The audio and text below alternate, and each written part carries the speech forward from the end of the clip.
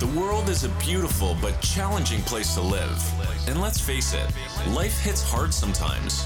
So if you find your hopes and dreams and mental well-being needs a boost, you're tuned into the right podcast. Welcome to Inspire Us with your host, J. Paul Nadeau, a former hostage negotiator turned motivational speaker and acclaimed author of Take Control of Your Life.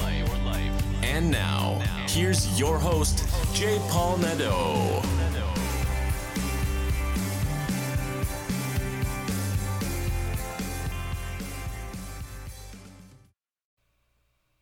Hello, everyone, and welcome to Inspire Us. Today, we're going to have a conversation on how to negotiate your way out of self-sabotage. As you all likely, or most of you likely know by now, I really enjoy Clubhouse, and I have learned so much from that app, from the people on that app. I've met so many amazing people, and I run a room on how to negotiate our way out of self-sabotage, in which I have wonderful moderators who join me and who pour into other people. Now, we are not a substitute for mental health therapy or anything like that, but we do talk about some of the struggles we all go through, and many of our guests who come up on stage, they share their struggles, and we try to help them out in whichever way we can. Now, this particular week, this is the week of July the 23rd, 2022, we talked about transformation. One of our speakers came up and he had suffered from bipolar disorder, and he's managed to have the courage to kind of turn things around and to really be optimistic about his life. Beautiful. We also spoke about the power of affirmations. We also talked about self-examination and how the circle of a family, if it had been violent or disconnected, can be broken. That circle can be broken. Change can be made. There were such great conversation. One speaker came up and talked about her excitement in coming into her own journey on transformation, and it's a lovely thing. We talked about how we sometimes have to let certain people go in our lives who are toxic for us. We also spoke about triggers and how to deal with triggers, even though those triggers may show up 20 years after they first arrived. So you're about to get a lot of great information from this room, and please join us on Saturdays. The application is free. You're welcome to join. You're welcome to speak on stage and get a lot out of this. There are so many good tips and ideas in this room. It's just amazing. So enjoy this room, and without any further delay, here we go. Let's negotiate our way out of self-sabotage, shall we? Today we're going to be talking about negotiating our way out of self-sabotage. Now, this is a safe room, and what I mean by that is that we really encourage you to open up, to be vulnerable, to share. And this information that you share here today is not intended to be a substitute for any professional medical or psychiatric advice or diagnosis or treatment. Although we have many great speakers, and some of them are doctors, we don't intend to replace therapy or any professional help. What we're doing here is we're sharing our information from our backgrounds to help you to negotiate your way out of self-sabotage. So what I normally do in this room is I will invite each and every one of my moderators to tell you who they are, just give a little bit of a bio. And also, guys, for my moderators, please let our audience know if you have anything that you would like to promote, because really, you come from all kinds of backgrounds, and I think that that's worth sharing. So let's do that, and then I will get into what self-sabotage is, and we'll open the room up to anyone who wants to share, ask a question, or share an experience. We're here to support each other. We have a back channel. You can see the little circle there at the bottom left of your screen. Looks like somebody speaking. That's where you can put some of your thoughts, get the conversation going. There's also a share button. You can share this room with others if you feel that somebody out there could really benefit from this conversation. And I know that each and every one of us here, our moderators have said this, you've said this, every time this room runs, everybody gets something from it. So if you feel that you want to share this with somebody, please do. And let's see if we can get those shares up to 50 today. That's optimistic, but I believe in optimism. So what I will do is I'll turn it over to King, and then off to Robert and Michelle. We'll get started. Awesome. Thanks a lot, Paul. And hello, and thanks to everyone for joining us for their Negotiate Your Way Out Self-Sabotage Room. And if anyone does want to come up on stage, I would encourage you to raise your hand up sooner rather than later, because we do run the room for about 2 hours. And then once we get enough people on stage, we will turn off hand raising. So if you do want to come up and share, I would recommend that you raise up your hand sooner rather than later. But thanks for joining us. My name's King, and I'm a social media and communications strategist and also travel blogger. And I'm just here to contribute in my way in with my experiences in life, and try to hopefully be able to help you all out with any self-sabotaging challenges you may be facing. But mainly, every single week I'm here to learn. I learn so much from the experiences that I hear from everyone else, and also from the incredible experts that we have joining us as moderators as well. So thank you so much. I'm just looking forward to another inspiring session with you all here. And Robert, if you are ready to speak, I'm just about ready here. So Robert, the stage is yours if you are ready. Yeah, thank you, King. Thank you, Paul. Good morning, everyone. My name is Robert Nadeau. I am Paul's brother. Like King, I come here mainly to learn myself. There's so many just truly remarkable people, moderators, as well as people that come up as guests from time to time, and I learn so much from them. A little bit about me. My undergrad, I was in philosophy. I majored in the history of philosophy and science. I am a lawyer by day. I am an entertainer by night. I'm a mentalist. My tagline is magic for the intelligent mind. I perform for corporate events, for fundraisers. I have performed in Los Angeles, New York, Toronto, Montreal, Vancouver. But really, what I guess what I bring here to the room, my contribution is that I have been for the last 30 or so years a student of critical thinking. And I decided about a year ago to start posting on critical thinking. And so if anyone's interested in following that, Paul said we should mention these resources. I do have a critical thinking reason and rationality Facebook group, which you can feel free to join, and just check out the installments. So with that, I am going to turn it over to the lovely Michelle. And you caught me saying good morning to people in the audience. I was creating some chats. Thank you for that, Robert. And what an interesting career and, life that you've given yourself. I love that you started with philosophy and, now that, of course, which does, I think, need critical thinking. That you've been able to really delve deeply into that, and also to be able to allow people to really experience what a mentalist is and does. And when you come to New York, you're going to have to call me because I'm going to come see you. So my name's Michelle Geske, and I've been coming to Paul and King's room long over a year now. And they can't shake me off. I'm like a barnacle. So they finally modded me um, just to give themselves some peace and quiet. But I love people.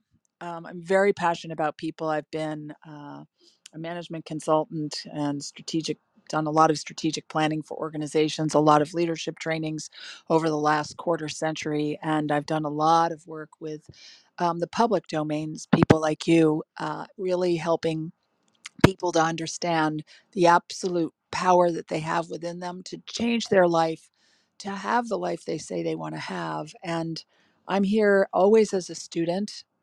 Sometimes I'm really brought to tears, sometimes to my knees, by not necessarily the gravity of a situation, but by the incredible growth that goes on in this room, by the shared humanity that's here.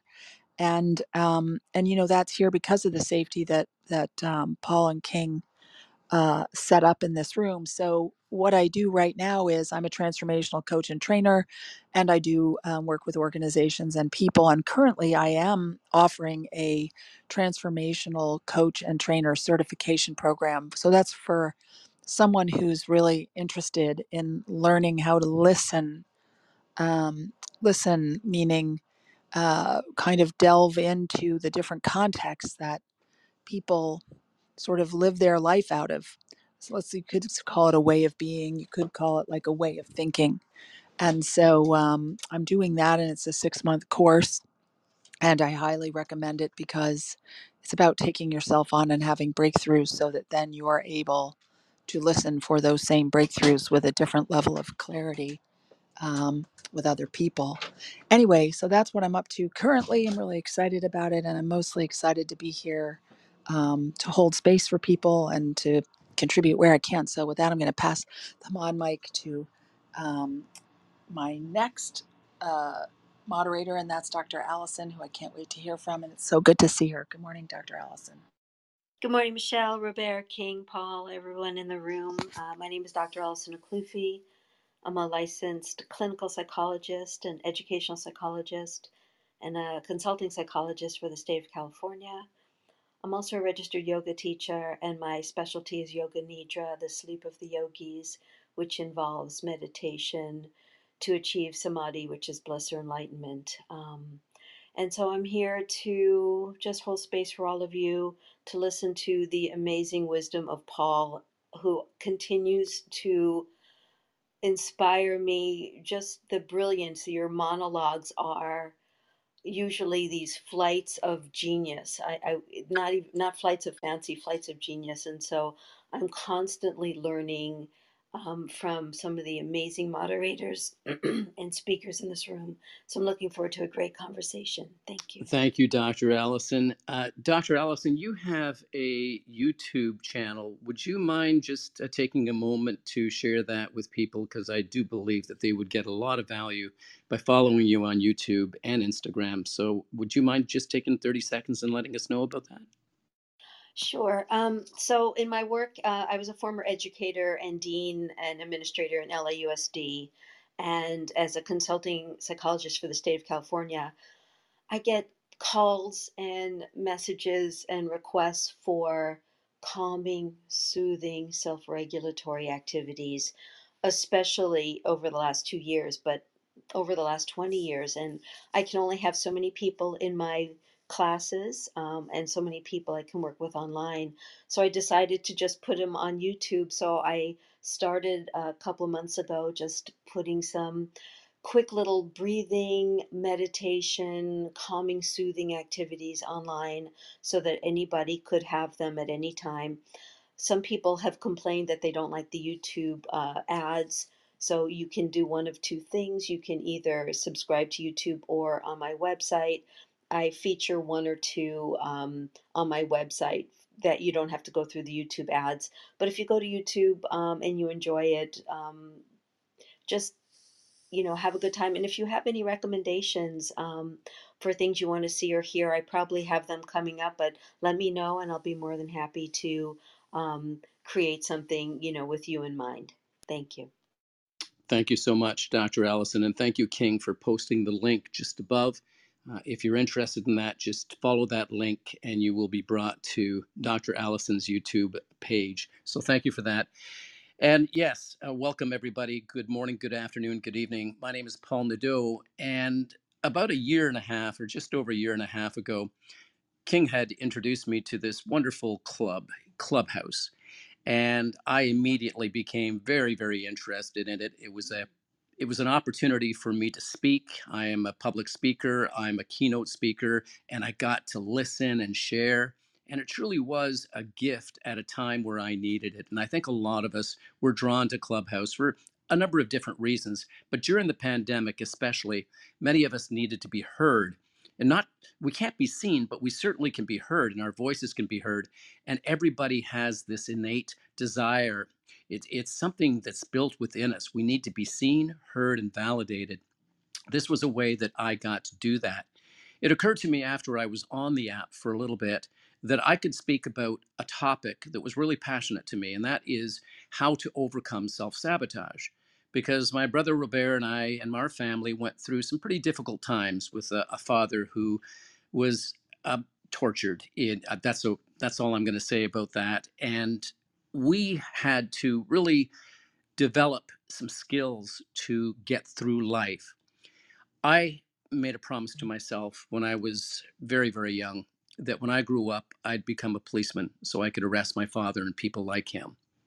Well, he passed away. He killed himself when I was 17, but I still joined the police department and I really threw myself into that career. I eventually made my way to the SVU unit, Special Victims Unit. It's the Sexual Assault and Child Abuse Unit, in which I was able to arrest the bad guys and help people who had gone through some of the worst things that you could possibly imagine.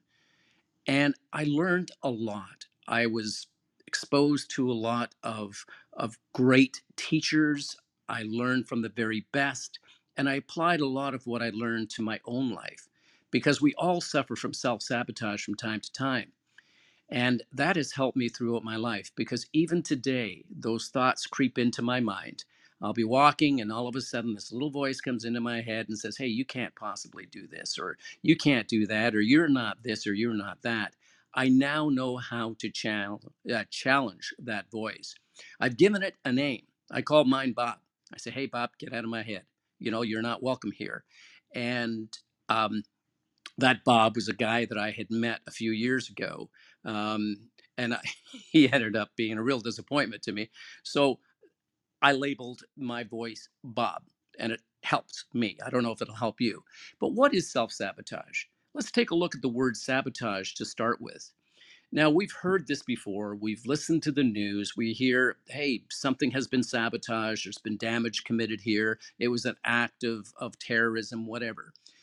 The word sabotage includes to deliberately destroy, damage, or obstruct something. That's what the word damage means, among other things. When it comes to self sabotage, what it refers to are behaviors and thought patterns that hold us back and prevent us from living the life that we deserve to live. And that can be a deliberate act. That can be a deliberate act of sabotage, especially when we are aware that we are doing it. Awareness is so powerful. When we become aware of something, we are challenged with doing something about it, aren't we? You become aware that there is a problem. You become aware that you have perhaps an ailment that needs treatment. So you become aware, okay, this hurts, or I'm not feeling well. That's an awareness. So you take yourself to the doctor. Why don't we do that when it comes to our thoughts? We can always turn to someone for help when we become aware of it. Awareness is power. That means that we have to police our thoughts, and our bodies will tell us. There's some times where you'll feel a tightness in your chest, or you'll feel itchy, or something just isn't right. It's at times like that that we can actually start to look into what we're thinking about in the moment. Are we thinking that we're not worthy? Are we thinking that we're not this or not that? So, some examples of self sabotage include blaming others when things go wrong. We don't take responsibility for our own actions. We don't look at what we've done to perhaps contribute to the loss of a job or the loss of someone in our lives. Maybe it's a relationship. Socrates said, "An unexamined life is a life not worth living." And when you take a look at it, self examination is so important, especially if you want to live a rich and full life. I was in a room the other day. I was invited by Michelle and Glenn Morshower, who joins our room very often. And it was, "I now pronounce thee." And when we listened at the title, it was kind of like, okay, this is interesting. Are they getting married here? No. How do you pronounce yourself to the world? How do you pronounce yourself to be? How are you pronouncing yourself to others? Who are you when you're walking in through a door? Are you joyful? Are you angry? Are you brilliant? Are you shy? It really comes down to that self examination. How do I want to pronounce myself to the world? Do I want to pronounce myself as a confident individual? Because people are attracted to confidence, they're attracted to people who are comfortable in their own skin. Why are you perhaps not comfortable in yours? Is it that you believe that you're not worthy? Are you being accountable to yourself, to the promises that you make to yourself? Hey, I'm going to lose 10 pounds. This is it. I'm putting it on the calendar. I'm going to lose 10 pounds. What am I going to do to get there? Well, I'm going to go into intermittent fasting. I'm going to work out. I'm going to do this. I'm going to do that. 3 days into it, you say, well, you know what? I'm giving up on that. No, it's too hard. I got to let it go. You're the one who's making it too hard. It's what you're telling yourself. Are you also not being accountable to others when you give them your word? Your word should be your bond. I promise you this, or I will do this. I will strive to do better. Whatever it is that you tell other people, are you following through on that? Because if you're not, that is self-sabotage. Your life condition will decrease. The happiness, the joy, the experiences, the relationships will suffer if you are not accountable to yourself and accountable to others. It's so important that you do that. Another form of self-sabotage is choosing to walk away when things don't go right in our lives. It's like, okay, again, that we're these little voices come in and say, you know what, this is far too hard. I'm looking at this, I just can't possibly do that. So we are walking away when things don't go right, as opposed to saying, okay, I'm a big boy, I'm a big girl, I can handle this. I don't have to handle it all at once. I can take small steps. Lao Tzu said the journey of 1,000 miles begins with a single step. Well, the idea, folks, is that we take one step at a time, that we don't all do that journey all at once if we can't. It's all right to take it in bite-sized pieces, but to keep moving on. So never walk away when things go wrong, because you have an opportunity. You have an opportunity to make things right and to build some great relationships. When we feel overwhelmed, that's another sign of self-sabotage. That, again, it's that exhaustion. It's that I can't do this. It's listening and giving in to the self-sabotaging voices in our heads that say, you can't do it, Paul. Sit down, take a break, leave this, don't worry about it. Well, the thing is, I'm going to worry about it because that's just the way the brain works. I'm going to work about it. Whatever I tell myself in my conscious mind, my unconscious mind will respond to that. If I tell myself in my conscious mind that I can't do something, my unconscious mind, which is almost like a captain of a ship, if the captain says to his crew, the unconscious mind, hey, you can't do this, the unconscious mind, imagine this, the crew of a ship, will say, captain says we can't do it. And they will do everything within their power to make sure that the captain is right. They will work at breaking things down, at just demoralizing you. They'll do that because that's how the unconscious mind works. It works to satisfy the conscious mind, who's already told it, you're on a sabotage. You're doing something to sabotage yourself. Yep, we're right behind you. We'll make sure that that happens. The opposite is true. If we tell ourselves that we can do it, then the captain says, hey, we can do this. And the unconscious mind then works to make it happen. It's a beautiful thing, but it's within our control. And we have to take control of our lives. Otherwise, we give it up and we turn into this self-sabotaging. Picking fights with friends or partners for no particular reason is also a form of self-sabotage. That's often because maybe we're not being seen or feel that we're being seen or heard. And in relationships, that's what we want. We want to be seen. We want to be heard.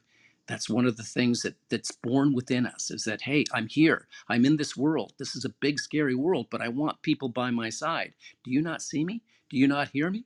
When a person is not seen and not heard, they will turn to many different things. And often that is violence. Often that is picking fights, whatever it is. If you're not being seen or you feel that you're not being heard, you do have a voice. You can sit down, you can say, hey, I'm not feeling this. I'm not feeling that you're listening to me or that you're hearing me. Can we talk? And then open the door to that communication. That's so important. Another form of self-sabotage includes dating people we know aren't right for us. There are times that we don't understand our value as people, or that we haven't done the work that's necessary for us to be that quality mate that we're looking for in return. If, again, we go back to what Socrates said, about examining our lives. If we examine our lives and say, look, this is the kind of person that I want in my life, and it is a vibration that we send out. A lot of people call it the law of attraction. We are energy, and we emit vibrations to other people. If we have a particular vibration that someone else has in their life, then that usually attracts them to us. So if we're telling ourselves, well, all men or all women are cheaters, they're this, they're that, that's the energy you're going to bring into the relationship. It's like, okay, this is the kind of person I'm attracting, because that kind of energy is going to be brought back to you, and somebody will come into your life that will be a cheater, that will let you down. However, if you examine your life and you say, I want to be this quality person, what must I do to be that quality person? And you do the work, you omit the vibrations that come along with that. It really works. I'm not a scientist. I can't really go into the description of that, but I know that what we send out to the universe, we get in return. That also includes the type of person that we attract into our life to be our soulmates, our love mates. So another one is trouble stating our needs and desires. And this, we've heard this in this room so many times, where people have come up and said, I can't tell my parents what I want to do with my life because they already have my life planned. And a lot of people who fall into that, regrettably, will go into university and will follow their parents' wishes and desires at their detriment. And I've heard so many stories and read articles in which people have taken their lives because they weren't fulfilled. They didn't follow their passions. So if you're having trouble stating your needs and desires with family or friends or at work, or even in romantic relationships, you're doing yourself a disservice. It is so important to speak your mind. If you're starting to date someone and you are not honest in what you're looking for in someone, then at some point that's going to come out and it's going to hurt. So be honest and state your needs and desires with the people that matter to you. That's important. Another one is blaming or shaming ourselves for things that we've done in our past. So many people have done this. They go back into an event that happened 3 months ago or 6 months ago or a year ago, where they may not have been their perfect selves, okay? But they were the people that they were back then. And I'm using that in the past tense. The people that they were back then. I am not the person I was 6 months ago. I've learned from that. I've examined the things that I've done and I've improved on that person. So I am standing on the shoulders of that person I once was. Apply this to your own life. If you're blaming and shaming yourself for something that you have done in the past, ask yourself, am I still that person? Or have I transitioned and transformed into someone new, which is what I should be doing? This brings me to another thing that people do is they compare themselves to others. They go to Instagram or Facebook or whatever it is, and they look at what appears to be the perfect life from people they're following. Yet they don't know what's happening behind the scenes. They don't realize that some of these people are hurting just like them and are taking 100 shots of that one picture that will eventually be posted on social media to be seen, to be recognized, and to be heard because they need that validation. If we're going to compare ourselves to anyone, we should be comparing ourselves again to that person that we were 3 days ago, 6 months ago, a year ago. This is what we should be doing, striving to be our best selves. So those are a few of my thoughts on this topic, and I would love to hear from you. And before we go, I've spoken quite a bit, so I'm going to turn it over to King for a quick room reset, and then we're going to go to our first speaker, Keisha, who's been waiting patiently on stage. Over to you, King. Thanks so much, Paul. And once again, your intro is always a masterclass, so thank you for that. And welcome to everyone who has joined us today for the Negotiate Your Way Out of Self-Sabotage room. And of course, this room is run every Saturday at noon Eastern time and will go for about 2 hours. We generally do like to try to keep it at about 2 hours just to be respectful of everyone's time. And of course, the room is hosted by the Take Control of Your Life Club. So if you aren't already following the club, make sure you tap the greenhouse above my head and become a member. And I'm actually very glad to see a lot of party hats in the audience, a lot of new members. So welcome, Janet, Ahmed, Reshma, and M to Clubhouse, and hope your first week here has been fantastic. And so for anyone that's new and anyone also if that needs a reminder, just remember that if you do want to come up to speak on stage, just raise up your hand. It will bring you up on stage to speak. And of course, if you are coming up to speak, we do ask that you do have something written in your bio, ideally a social media account attached as well, just because we do want to make sure that you are a real person and not someone looking to disrupt the room, because we do try to keep the space here as safe as we possibly can. So just keep that in mind. If you do want to come up to speak, especially the new people, just something as simple as I'm still working my bio, or I'm new here, whatever, just so that we know that you're not a bot and that you're a real person. Of course, if you aren't able to come on stage to speak, the room chats are open, so you can always type your questions and comments in the room chat, and we'll do our best to address them when we can. And of course, the other thing is that if you are here on Clubhouse, you may as well make the best use of it. And the best use of that is, of course, Clubhouse does pay attention to the rooms you go into, the clubs you belong to, the connections, the people that you follow, and uses that algorithm to suggest rooms and clubs for you. So take a look around in our room while you're here. Like read everyone's bios, look to your left, look to your right, look above you. If you need a place to start, of course, my amazing moderators up here are all fantastic people to follow and just super, super fascinating and smart. And so give people a follow if their story resonates with yours, just because then they'll just make your experience here on Clubhouse so much, so much better. And of course, one huge favor we'd like to ask is if you could also share the room as well. So it's the little box at the bottom with the arrow pointing up of the box. So if you can share either here on Clubhouse or on your social medias, just to get the word out if you are enjoying your time here, because it definitely does help us to be able to grow a little bit and to get the word out for anyone that might need to hear a few sort of inspiring tales, or maybe help with some challenges that they're dealing with in terms of self-sabotage right now. And as I said, if anyone is thinking of coming on stage, make sure you raise your hand up sooner rather than later, because we will be closing off the hand raising when we feel we have enough people to get to our 2 hour mark. And so definitely raise up your hand sooner rather than later. And with that, I think I've covered everything. So I'll hand it back over to Paul. So Paul, if you are ready to take the baton back, the stage is yours. Thank you so much, King, and thank you for that great reset. All right, so Keisha, welcome to the room. I don't think I've seen you here before. Have you been here? Keisha, are you there? Flash your mic. Oh, she left. So, all right, perhaps she'll be back. I'm going to go to Jess. Jess, flash your mic if you're there. Wonderful. Over to you, sir. Well, it's been a little while since I've been here, and thank you so much for the ping, Michelle. It was just like perfect divine timing here, because I was just wrapping up the end of my half of a work day of catching up on things. And I think, Paul, last time we spoke, you said, hey, come back and give me an update. And I don't know, it's been like 2 months or more. I'm not sure. So I would love to share an update about, just the success story of no longer sabotaging myself, of doing the hard work, of getting away from the limitations that I have put on myself. The fact that I have really been super intentional about speaking as often as I could, because one of the things I realized I had going on there with me was I spent my whole life, and you even alluded to it in your introduction, Paul. I spent my whole life not feeling heard.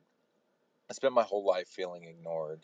I was diagnosed with bipolar when I was a teenager. I felt like I was a problem my whole life. I felt like, I have all this extra energy. Like my brain works a little differently than other people. I have all this extra energy. And then sometimes I might like crash. And I've found a way to kind of manipulate that energy so that I kind of crash on the weekends, and I actually use it to my advantage. And I think that's one of the biggest things I really sabotaged myself with. Was I was struggling with this mental illness, and I was seeing it as this unfixable thing. I was seeing it as this thing that I couldn't undo, and I was doomed, and this and that. And when you have bipolar disorder and things feel out of control, it really feels like the world is out to get you. But by spending a lot of time in some of these spaces, with different people in the gratitude rooms and in different places, and spaces like this, and being able to really be heard and to be able to express myself and to let people know exactly what my mission is, exactly who I am, and not to be ashamed of that, but to just realize I am where I am, and these are the parts. These are all the parts I have to kind of cobble together something that works, a working vehicle for me. And I can't sit around looking at other people's vehicle, or other people's life and where it's taking them and how fast, and making comparisons, because I have the pieces I have, and I can only manipulate those, the parts that are within my life. And so, as far as my mental illness, the big thing that I learned to see is it's not a mental illness. It's actually a superpower. I have superpowers. I can be incredibly, if I take the energy that I have in my mind, in that engine that's always going, and instead of aiming it in on myself and condemning myself, and burning myself out and worrying about things I can't change, if I then focus that on where I can make changes, where I can actually put the rubber to the road, and where I can actually make progress, that energy is powerful. And that rest is powerful. When I have to rest, when I crash, so to call it, I probably rest harder than other people, and I'll tell you, I don't suffer for lack of sleep. I'm a good sleeper. I sleep hard when I'm asleep. I don't sleep a lot, but I sleep hard, and I have energy when I wake up. And I watch what I put into my body. I watch what I eat. I try to make sure I get the right amount of exercise without, like, tearing myself up or overdoing it. It's a balancing act. It's a balancing act of knowing when to hit the gas and when to hit the brakes. And for me, and for a lot of people, we spend our lives with our feet pushing the brakes and the gas down all the way, and wondering why we're not going anywhere, and where all those crazy noises are coming from. And that's something I've realized. Another thing is the thing about comparison. Realize this: your story is your story. You are writing your book. You are writing your story. You're not copying someone else's, and no one's asking you to copy someone else's, and no one's going to give you credit if you copy someone else's. So if you do exactly what someone else did in writing of your story, you're not going to get any credit for it anyway. And it's your story to tell. No one needs to look over your shoulder and drop notes for you. No one needs to tell you what characters are important in your story. No one else but you gets to write your story. Your story is sacred, and it's a gift from God. The fact that that story, you have agency over what happens in it, is absolutely amazing. And be thankful for that. Don't lose hope in that you get to tell your story. Don't overthink it to the point where you're like, well, how do I make it more like this other person's story? Because that's not the point of the exercise. And if you're looking at someone else's book in order to write your own, you're missing the amazing personhood, the amazing uniqueness, the fingerprint quality of that there's only one you. I am incredibly thankful. I also practice gratitude all the time. I go in gratitude rooms, and I share my gratitude. I don't just share, oh, I like this, and this. I go deep.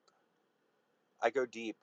I am grateful that I have a mind that is capable of change. I am grateful that I'm willing to be wrong so I can be happy.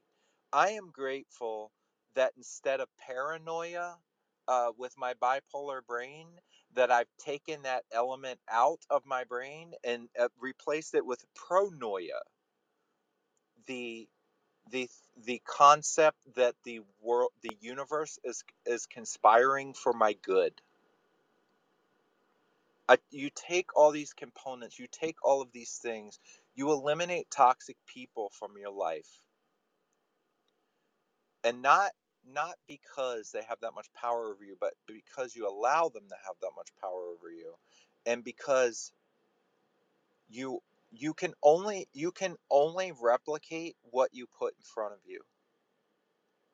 Paul said earlier about what we say, the things we say, and if it, instead of saying I don't want to be ugly, I don't want to be ugly, not ugly, not ugly, I say beautiful.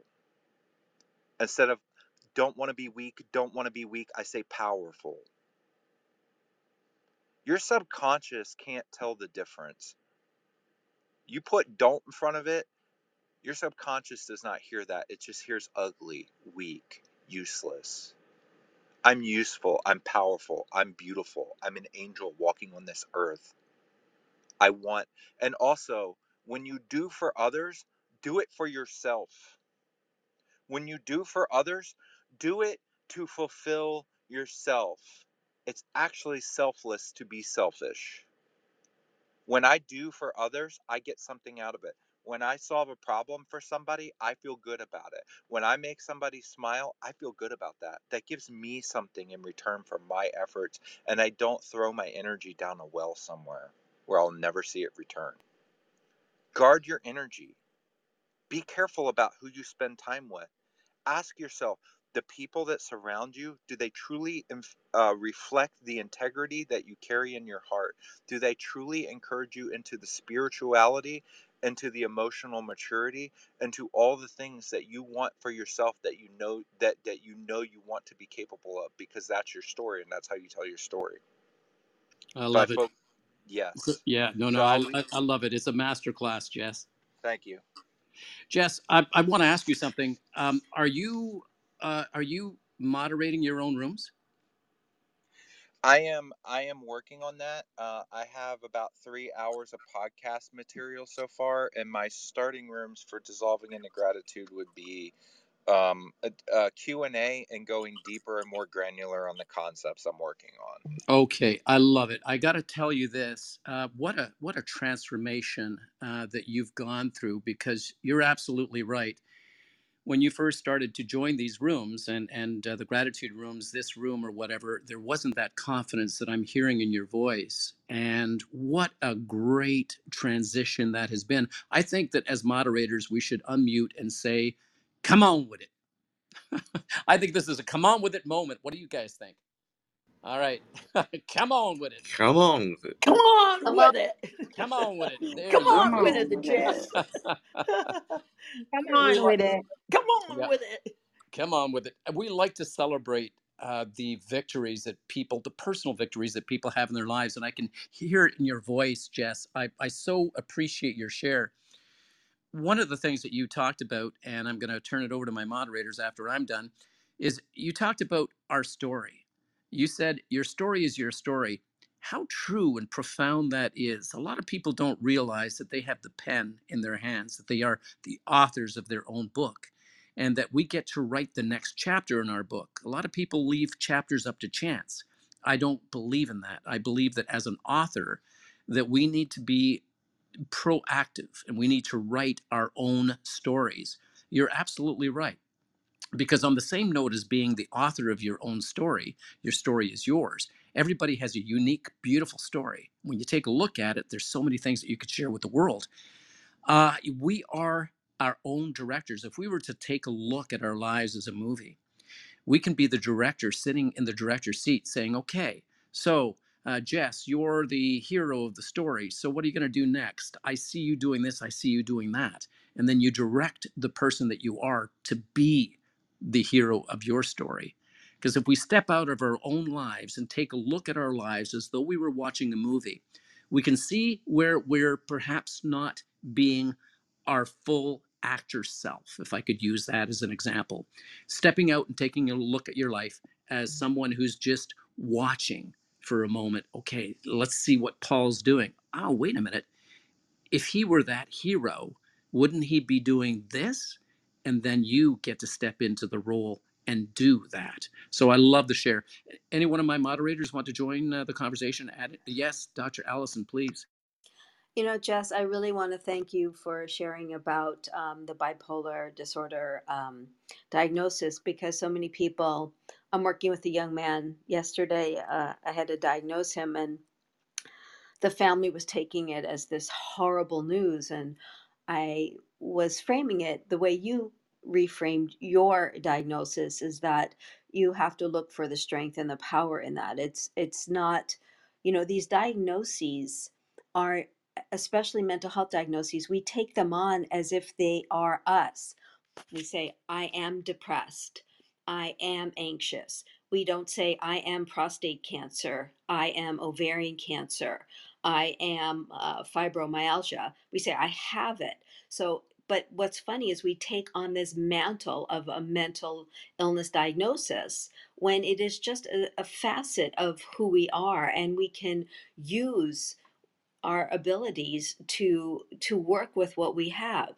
And so I really want to applaud you for that, because the reframing of, you know, it's a brain condition. This is something that's a neurological uh, functioning in our brain. And so every brain is different, although there are similarities. And one of the things that I really love about the brain, and you've done this without maybe knowing about it, is that when you project your thoughts into a visualization, what that does is it creates this almost a chasing effect in the brain. And that actually signals a neuromodulator called dopamine to release it. And then you want to work towards it more. And so as you work towards it, then you want to continue to pursue that goal. And then, so then you get all these other wonderful hormones like you know, norepinephrine, following that, and which makes you more motivated and more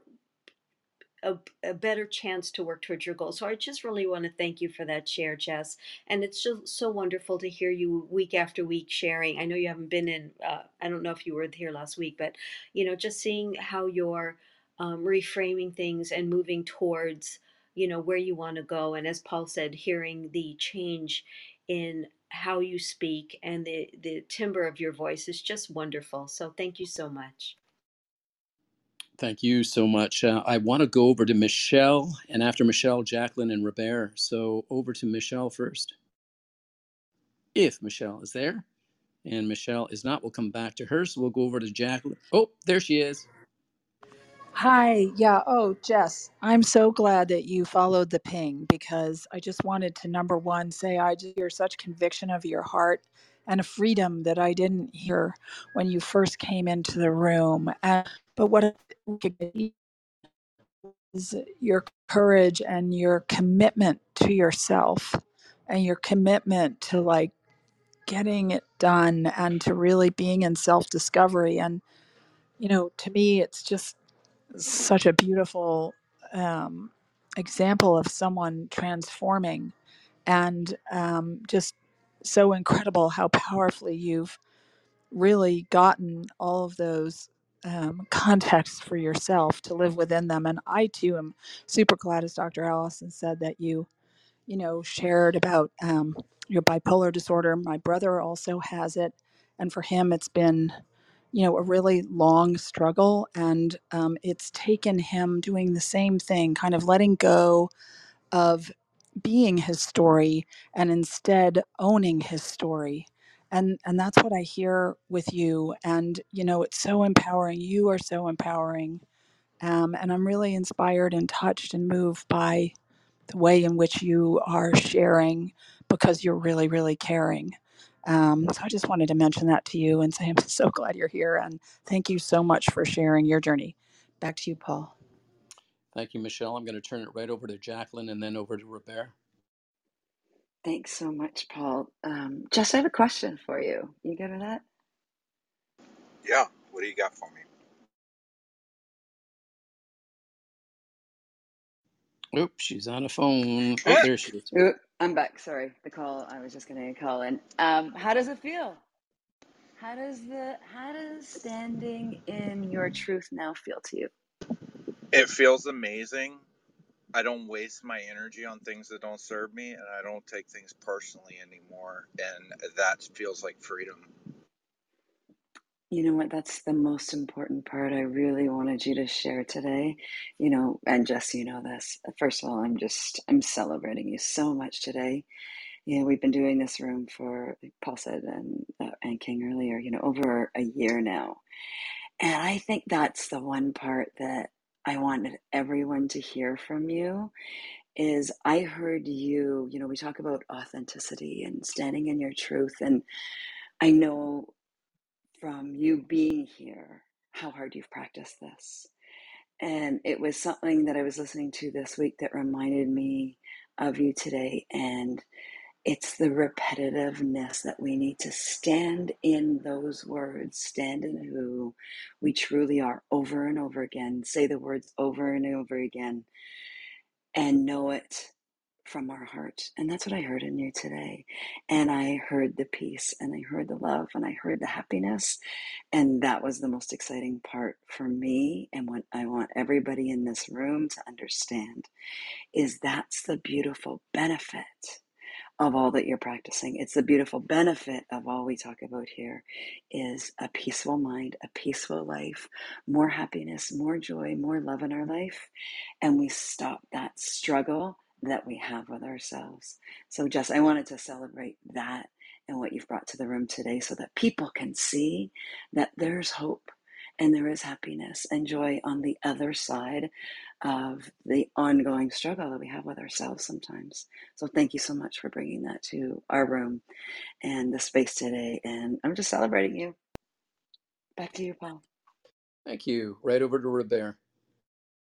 Thank you, Paul. I think I will defer what I was going to say because it would take us slightly down a different road, and I just don't want to take away from this moment. So I'll share the story I was going to share, but I'll share it in a different context. You bet. Okay. Okay. Thank you so much.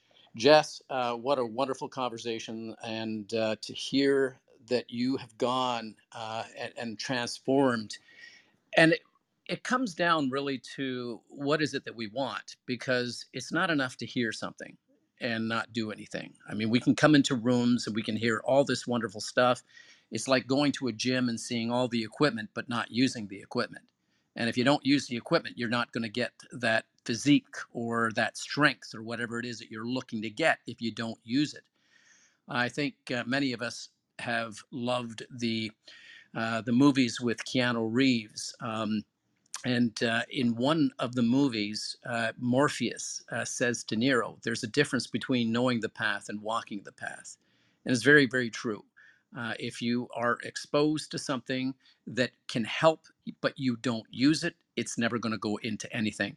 Jess, I would really encourage you to start your own rooms. You have a story. You said it before. Your story is your story. You've got one to share. Your story is a story of triumph. And I believe that you would get a great following, but it's not really about the following. It's about the hearts that you'll touch by sharing your story. And I really encourage you to start your own room, my friend. So thank you very much for coming up. Is there anything that you would like to add? Oh yeah, I do have a clubhouse called Dissolving into Gratitude, which is right there on my circle. I actually designed that circle myself, just that way people could see it and see what I have going on without me even having to bring it up. And yeah, I've been recording a lot of podcasts, and I'll be doing rooms very soon.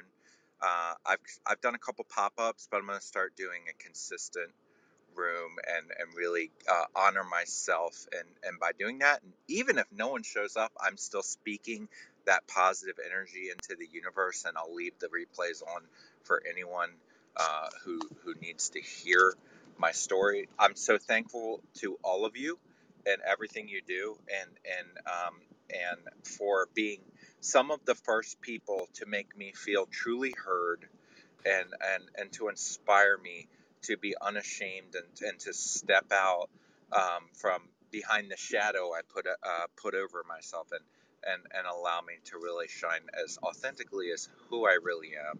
I'm incredibly thankful, and if I can do it, anyone can. Thank you. Thank you, Jess. What a wonderful, wonderful share. Just going to tuck you back into the audience. Make sure that you come back up if you would like to, and we hope that you join us again. What a powerful story. And listening to that, you can all see that when you choose, and I love the word choice, when you choose to work on yourself, it can be done. Don't label yourself negatively, label yourself positively. I am statements as opposed I'd like to be. I am. So thank you for that. What a beautiful story. And I just love that kind of thing. Keisha, I'm going to go over to you. We lost you on the first round, but you're back, I see, and you're flashing your mic, so you're there. Over to you. Thank you so much. Thank everyone for inviting me to this wonderful room. Can you hear me? Loud and clear. Okay, thank you so much. I just want to refresh into to Jess for opening up about bipolar disorder. This is something that I struggle with, and I often self-sabotage as a result of this. So this room is actually perfect for me. I'm an up-and-coming speaker, motivational speaker, brand new, fresh off the boat. Somebody invited me to Clubhouse, and I'm very thankful because this is a wonderful community to join and learn. I struggled a lot in my early years, but I never recognized what it was until I was later into my adulthood that I was diagnosed with bipolar disorder. I walk proud with my disability because just because I have a disability does not mean that I'm disabled. I'm capable and I'm able of doing things, maybe not the way that ordinary people do, but in my own way. Today, I want to say thank you to everyone who joined this group and who showed up and who played out. And I hope to see everyone here next Saturday at noon. Thank you so much for that vulnerable share, and we wish you every success as a speaker. When you have a story and you know how to share your story with others so that it resonates with them and it touches a place in their heart, you'll be very successful. Everybody Thank has a you. story. Thank you so much. Thank you, Keisha. Really appreciate you being here. All right. So, Michelle, are you available to do a quick room reset? Paul, always. So I just want to welcome everyone. We want to welcome everyone to this incredible community that Paul Nadeau and King started. You're in the Take Control of Your Life Club. And if you haven't followed it before, please do us a favor. Right above King's head, between King and Robert, there's a little green house. If you wouldn't mind clicking on that and joining it for yourself. And then you know what? Even do us one better and invite your clubhouse friends to join as well, because the more the merrier. And it's so much more fun when the people that you love are in here as well, because you guys can be difference makers, just as you've just seen with our speakers like Jess. You know, there is such incredible room for growth and for feeling loved, centered, heard, seen, cared about, and for being able to like make a difference for other people on the platform. So we'd love you to be a part of our community. And we thank everyone who's in the audience, those who are followed by the speakers and those who are not followed yet by the speakers, but by the end of today, that may change. We do reach out down below into the audience. Some of us will reach out by chat. We reach out in the chat forum to the left. So definitely talk to us there, because we're looking at the comments that are there and we'll engage there as well. We want to just tell you that we're here every Saturday, been so for, quite some time now, Paul. What is it, like a year and 4 months or something like that?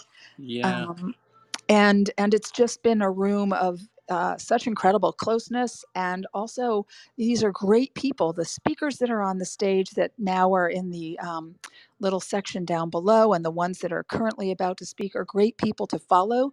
Typically, if you're in this room, they probably have something that's in common with you. So it's really optimum to reach out to the people that are around you in the audience, in the listening lounge, and get to know each other. The same with the speakers on stage. Please follow everyone that's on stage, the moderators and the speakers. And let's like really make this room rock. Bring up your strategies for, let's like keeping away from self-sabotage. Or if you have a self-sabotage story or challenge, hop up on the stage and share it with us. We'd love to hear from you. And with that, Paul, I'm going to pass the mic back. Just one last thing. If you're going to mention something that might be a trigger for someone else, that means maybe you're going to talk about a topic that is very difficult for many people. Please do us a favor ahead of time and say, hey, I have a subject. I'd consider it a trigger. It's a difficult topic. Those could be things like abuse or substance abuse, or someone who's been abused in one way or another, anything like that. Please let everyone know ahead of time. So those of us who aren't in a space to really hear that, because it won't help us heal, we can leave the room and go stretch for 5 minutes and then come back in.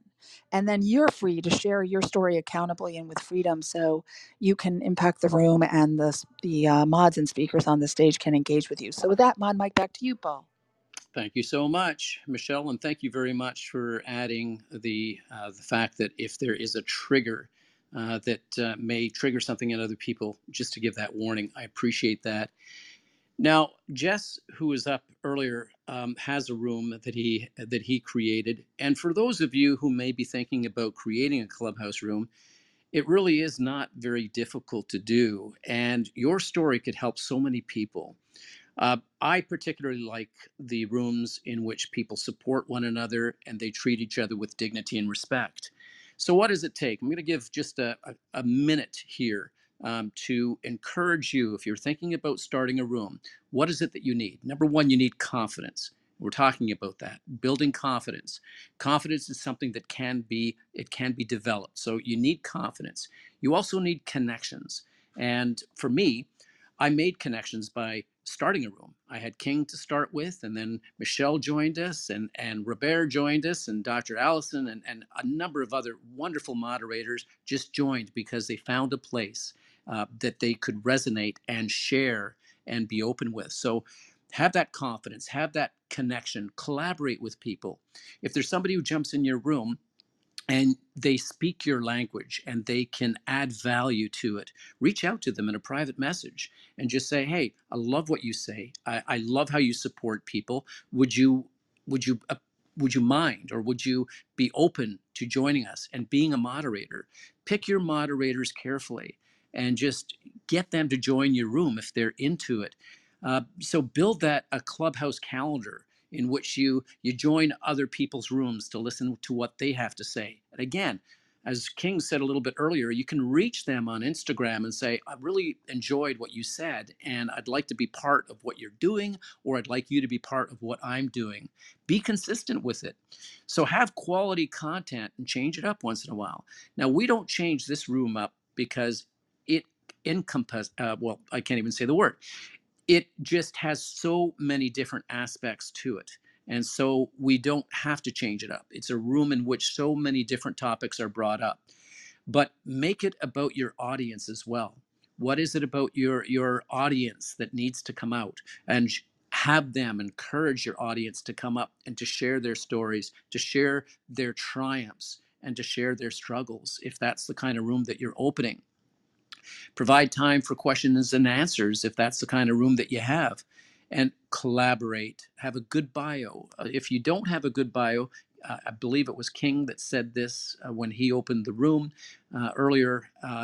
If you don't have a bio, we don't know who you are. And a good bio says so much about you, and it should, because when people are checking you out in the room to see who you are, they'd like to know a little bit about you. Who is this person who's a moderator, or who is this speaker? So have a great bio with you. And yeah, put in the time. If you have a room, make sure that you're consistent with it. If you can't make it for whatever reason, have a moderator that can take over for you so that the room keeps going. And don't speak for too long. I know I do, but I'm running the room. But I think the moderators can speak, and the other people who join, let's be respectful of everybody's time. So respect the mods, respect everybody in the room, and that's how you get a room going. So thank you very much for listening, and I am going to turn it right over to Murray. Murray, are you there? Flash your mic if you are. Yes, Wonderful to see you. it's wonderful to see me too, because I want to. First off, Jess, thank you. I'm following you, and I have been, and hopefully, I will find out where your room is, because so many things that you spoke about today And I do a gratitude journal 7 days a week. Okay, but so many things that you spoke about resonated with me, and I won't go into them because I only have a short amount of time. But I'm thrilled to be here, Jacqueline. You know I love you, my darling Zizi. You're here. I'm happy you made it, Zizi. Okay. What I would like to do, if I have permission, last week I was in, shall we say, a vulnerable, painful state. You all came to me and engulfed me with your love. But Dr. Allison did something very, very special. And if I have her permission, I would like to read what she sent me via email. I don't know how she sent it because I printed it out. So I think maybe I sent her my email. I don't know. And Dr. Allison, I want you to know that every morning, every night, I don't give a damn how tired I am, I have read it. And the situation I was going through last week, I don't know. It's not my job to know how. It's just my job to accept. A cloud was lifted. The situation that I was having was resolved. May I have your permission? And I will read it fast. I won't read it like an actor. I'll read it fast. May I have your permission to read, to share with everybody what you wrote to me that I read every friggin' morning and every friggin' night? May I have your permission, Dr. Allison? I have no idea what I wrote, so I'm hoping I'm hoping it helped. And Okay, thank you. That's your permission. I accept it. yes, I'm going. absolutely. I'm going to read this to everybody, and I will read it fast because I only have so much time. It's not long. Okay? And this is what I feel it's this that changed my thinking and lifted the cloud. And now, oh my God, I am so happy with the results. Okay, here we go. I am able. I am confident. I'm abundant. I am blessed. I have magic all around me. Happiness is a choice I make, a decision to be happy today. I have good health. I have money coming to me constantly. Everything is working for the good for me. I'm making new joys of life to bless me abundantly. Everything comes to me easily and effortlessly in my life. That's what she sent to me. And that's what I'm reading every day because I think Jess said it with the subconscious mind. Whatever you pour into it, it goes, okay, okay, right? And the universe then will bring you back, will bring to you what you poured into that subconscious mind. Yes, and since that happened and last week I am I've totally evolved.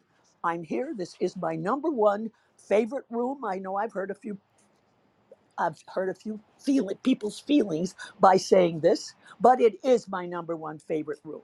And that's just my opinion. And I'm French and Italian. I have a big mouth. So I say what I feel. And I am thrilled to be here. And thank you, everybody. And I am gratefully complete. Murray, we're grateful to have you here. And Dr. Allison, how beautiful. See, there's an example of how we can touch people's lives, even when we're not in the room. Dr. Allison's uh, actions of reaching out to Murray and sharing that has made a significant difference in Murray's life. And, I'm reminded when I was about 21 or 22, I'd bought my first house. Yeah, way back when we could actually buy houses. Now we can only dream of buying houses pretty much. But I came across a small plaque in this store, and it said, "A kindly word so often helps, a sad heart on its way, although we do not always see the good it does that day." That Mm. stuck with me. Yep, that stuck with me. We never know the words that we use or the actions that we take, how it will impact on our life. Murray, that was a beautiful share. Thank you. How are you doing? I am doing great, and I thank you. Well, we thank you for joining us. And you don't have a big mouth. I love the fact that you are confident and strong in sharing your opinion with others and how you feel. That's part of what this whole thing about beating self-sabotage is speaking your voice. You deserve to speak your voice. And we really appreciate every time that you come in, Murray. It's a beautiful thing. You talked about the power of affirmations. We've heard gratitude. Jess brought up the word gratitude. Why not start our days off intentionally with gratitude? When you wake up, how many of us actually take a few moments to just plan our day and to set our day off in the right way? Number one, take a few moments to be grateful. What do you have to be grateful for? Wow, we have so much to be grateful for. Many of us focus on the things that we don't have or the things that we would like to have. But how about just taking a few moments to focus on what you do have? You woke up. You're not under the ground. You're woke up. You got one more day, one more beautiful opportunity to make your world as best as you possibly can. You have a roof over your head. You have food to eat. You have people who love you. You may have your health. And if you don't, you have something else. Find what it is that you are grateful for. Set your day off intentionally. The other thing is what Murray just spoke about and what Dr. Allison shared with her are these wonderful affirmations that we say with conviction. And I am going to have a beautiful day. I'm happy. Nothing is going to get in my way. And then take a look at yourself in the mirror and use yourself as a third person. For example, Paul, you're amazing. You're going to do great. Paul, don't worry about anything. Nothing's going to get in your way today. So use your own name. Jacqueline, Zizi, Atik, Dr. Allison, Murray, Robert, King, everyone here, Tay Z, whoever, use your name and say to yourself how wonderful your day is going to be, and then believe it, because that's what makes a big difference. Murray, thank you so much for coming into the room. I'm going to go to Atik next, but please come back, and what a wonderful share. So I'm just going to move you into the audience. And Atik, if you are ready, can you flash your mic? Yes, sir. Over to you. Hey, Paul, thank you so much for that. What an amazing room. And I haven't been on Clubhouse for a while, so this has been a great reminder. And I think I kind of needed this today. So thank you to everybody who's contributed. My journey started on Clubhouse about a year and a half ago, which kind of made me start to connect some of the dots and some of the points that I was trying to work out why I am the way I am and why I'm doing what I do. And it all started with me realizing my mother was a narcissist. But quickly that turned into the fact that I myself have a lot of traits that are built up with my narcissistic sort of upbringing from my mother. And I was so infatuated with trying to work out my mother. And when she passed away, it was even more on this search of why and when and where. But I started to realize that I have to let go and start looking at myself. And when I started realizing my own traits and my own issues, and where this sabotage comes from, I really started to focus more on myself than trying to work out the past and work out how my mother affected me and so much in my life. And the more I did that, and the more I realized I was a narcissist myself. I remember being on these rooms in Clubhouse, where people are talking about narcissism. And I think sort of the last 6 months, narcissism was sort of top of everybody's sort of agenda. And there's so many rooms about narcissism. I think during Trump's last year, it was almost like it was the topic of the year kind of thing in 2021, and maybe during COVID as well. So it really picked up a lot of interesting points. But then the more I started realizing that I myself have these issues, the more I started doing a deeper dive into why, when, and where. And then a lot of that sabotage came from this guilt and sort of that critical parent that was living in my mind and not being able to let go. I'm still haven't quite worked it all out, but as Jess and everybody has been saying, you just have to keep going, keep focusing on the positive. And this room has been great to add to that. It's really helped me to sort of remind myself why I came onto Clubhouse, and I've got so much more to learn, so much more to contribute, and so much more to share. And definitely I'll be doing that, and I'm glad I've come back actually. So thank you guys, and I will share more in other rooms and what have you. Wow, thank you so much for joining us and for being vulnerable and sharing that. Do any one of my moderators want to add something to the conversation? Atik, I'm impressed. You came down to that awareness, and not only did you become aware, you actually put some coveralls on and you put the gloves to do the work. And again, that comes down to what I was talking about a little bit earlier. It's not enough to know what to do. What we must do is put it into action, and you're doing that. Any one of my moderators want to add anything? Yes, Jacqueline. I just wanted to thank you, Antique, for coming back. You know, I'm hearing this again and again. We know a lot of people have left Clubhouse, but I love that you have come back and you're so easily and willing to come up and be part of this conversation today. You know, we've missed a lot of the voices that have been on Clubhouse, and it's really lovely to see people back. So I just wanted to thank you for coming back, and great to see you, and I hope you'll join us again. Thank you, Jacqueline. And Michelle? I just wanted to ditto what Jacqueline said, because that was what I was going to say to you. I was really happy because I think I ping you in sometimes and then, I don't see you. And I just always felt that your voice, your specific story was so important to so many people, even just to have the courage to say, look, here's where I'm at. Like, this was what happened to me in my life, the types of people that were around me. And for most of us, we're blind to how those people impact us. We see some things, but not always, to protect ourselves. It's subconscious. I think Dr. Allison can probably speak more to that than I can. But I just know that you're a very powerful speaker, and your authenticity, I always really credited you with such power to make a difference for other people who also come from homes with narcissistic parents, or people who have a lot of toxicity, and what that experience can create for ourselves, and then digging ourselves out of it. So I hope you'll stay back on Clubhouse, and come back next week and come in to some of the other rooms we've got going now. There's some really great spaces. So thank you so much. Thank you. And yes, you reminded me of something when you spoke. Some of the greatest transformations that we experience come from our greatest devastations and things that have happened to us in the past. Michelle spoke of it. Things happen to us, but we also have to take a look at it to see whether or not they not only happened to us, but they happened for us. Because some of the things that happen to us also create the person that we are.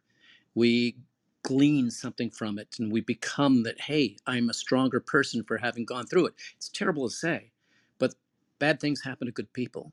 It's how we respond to what happens and what we do with it that really matters. And things are going to happen. It's going to be tough. And we just have to remind ourselves that, wait a minute, let me take a look at this. I'm not going to spend too much time on this because it may be harmful, but I'm going to take a look at the things that have happened for me through this experience. I'm gonna go into my Rocky little voice here when it says when Rocky says to his son, who feels that his son feels that he's living in the shadow of his father, and Rocky says, "The world ain't all sunshine and rainbows. It's a very mean and nasty place. And I don't care how tough you are, it will beat you down to your knees and keep you there permanently if you let it. You, me, or nobody is going to hit as hard as life. But it ain't about how hard you're hit. It's about how hard you can get hit and keep moving forward. How much you can take and keep moving forward. That's how winning is done. Now, if you know what you're worth, go out and get what you're worth. But you got to be willing to take the hits and not pointing the finger saying you ain't where you are because of him or her or anybody. Cowards do that, and that ain't you. You're better than that. I love that speech. It's one of the go-to speeches I've memorized, and it says so much about life. It's going to hit us. It's going to hit us hard, and we may feel that we're on our knees. But the beautiful thing about being on our knees is that we can pray and we can stand up. And Robert, I'm going to turn it over to you. Yeah, I just love what you just said, Paul, and I want to just pick up on that because it opens up something else. What you said about it's so easy to blame our failures, our shortcomings, our weaknesses on others, on circumstance. And it's true that not everyone was born in the same conditions, in the same circumstances. But if we look around our world today, we look at even our own communities, regardless of what circumstances you were born into. And like Paul, you've shared before a little bit about the where you and I came from. and the home we grew up in. It was a very abusive home. Mind you, we had we had a roof over our heads. We had 3 square meals. But we could have so easily, just because of the amount of abuse that we suffered, we could have so easily ended up in a very, very different place. Um, but I think what separates those of us who actually end up overcoming our circumstance, overcoming the circumstances around us, is that we take accountability for our actions. We take accountability for our decisions. And I think that's important. I'm glad you touched on that. I think if more of us realize, stop blaming others and started just saying, okay, what am I going to do now? That Rocky speech is a good inspiration for that. So I always smile every time you quote from that. So I just wanted to add that, Paul. I really appreciated that. Thank you, bro. That was powerful, and I really appreciate you mentioning that too. It's really, our circumstances don't define us. I've said this before, and Robert, thank you for saying that as well. We are not defined by what happens to us. We're defined by what we choose to respond with. We are not, or we should not be, first reactors. If Glenn Morshower was in this room right now, he would be talking about first responders. It is really powerful when we choose to take a moment to respond to the things that happen and not react to the things that happen. Many times we react. Somebody says something to us, and then boom, we immediately go into the defensive mode, the argumentative mode, or whatever. Our feelings are hurt, and we end up crumbling under the pressures of what happened to us or what we just experienced, as opposed to just taking a few moments to say, okay, what just happened here? Okay, all right, where's this person coming from? I posted something recently on TikTok. It was really about, can people's words, can they really hurt you? And I suppose they can, because we attach meaning to everything that happens in our lives. We're meaning making machines. So when something happens, we're very quick as human beings to attach a meaning to it. And it may not always be the right meaning. We might not see the big picture. We're reacting as opposed to responding. Viktor Frankl, he once said in his beautiful book, Man's Search for Meaning, he said, between stimulus and response, there's a space. And in that space is our power to choose our response. And in our response lies our growth and our freedom. Just think about that for a moment. We don't have to react to life. We can respond to life. Robert, thank you very much for that wonderful share. I really appreciate that. Atik, I appreciate you coming in. King, did you want to say something? I saw you on Flash. I was just applying what you're saying, but just quickly, in terms of what you're saying about just allowing sort of other factors to define us. I mean, it happens. It's something that we're almost conditioned to do. I almost feel since since we were kids, and because I've seen it a lot. I'm be hanging around with my niece and nephew a lot, and I just see, just as children, oftentimes people are told things that are not necessarily true, but we believe them because it's coming from adults, it's coming from other people, and so we start allowing other people to define what we're good at, what we like, what we don't like, and it almost becomes a pattern as we go through life sometimes too, because oftentimes there's a lot of stuff that we might enjoy, that we might be good at, but we've come to think that, oh no, it's not something that's good, it's not something that we should enjoy, because we've allowed someone else to tell us that.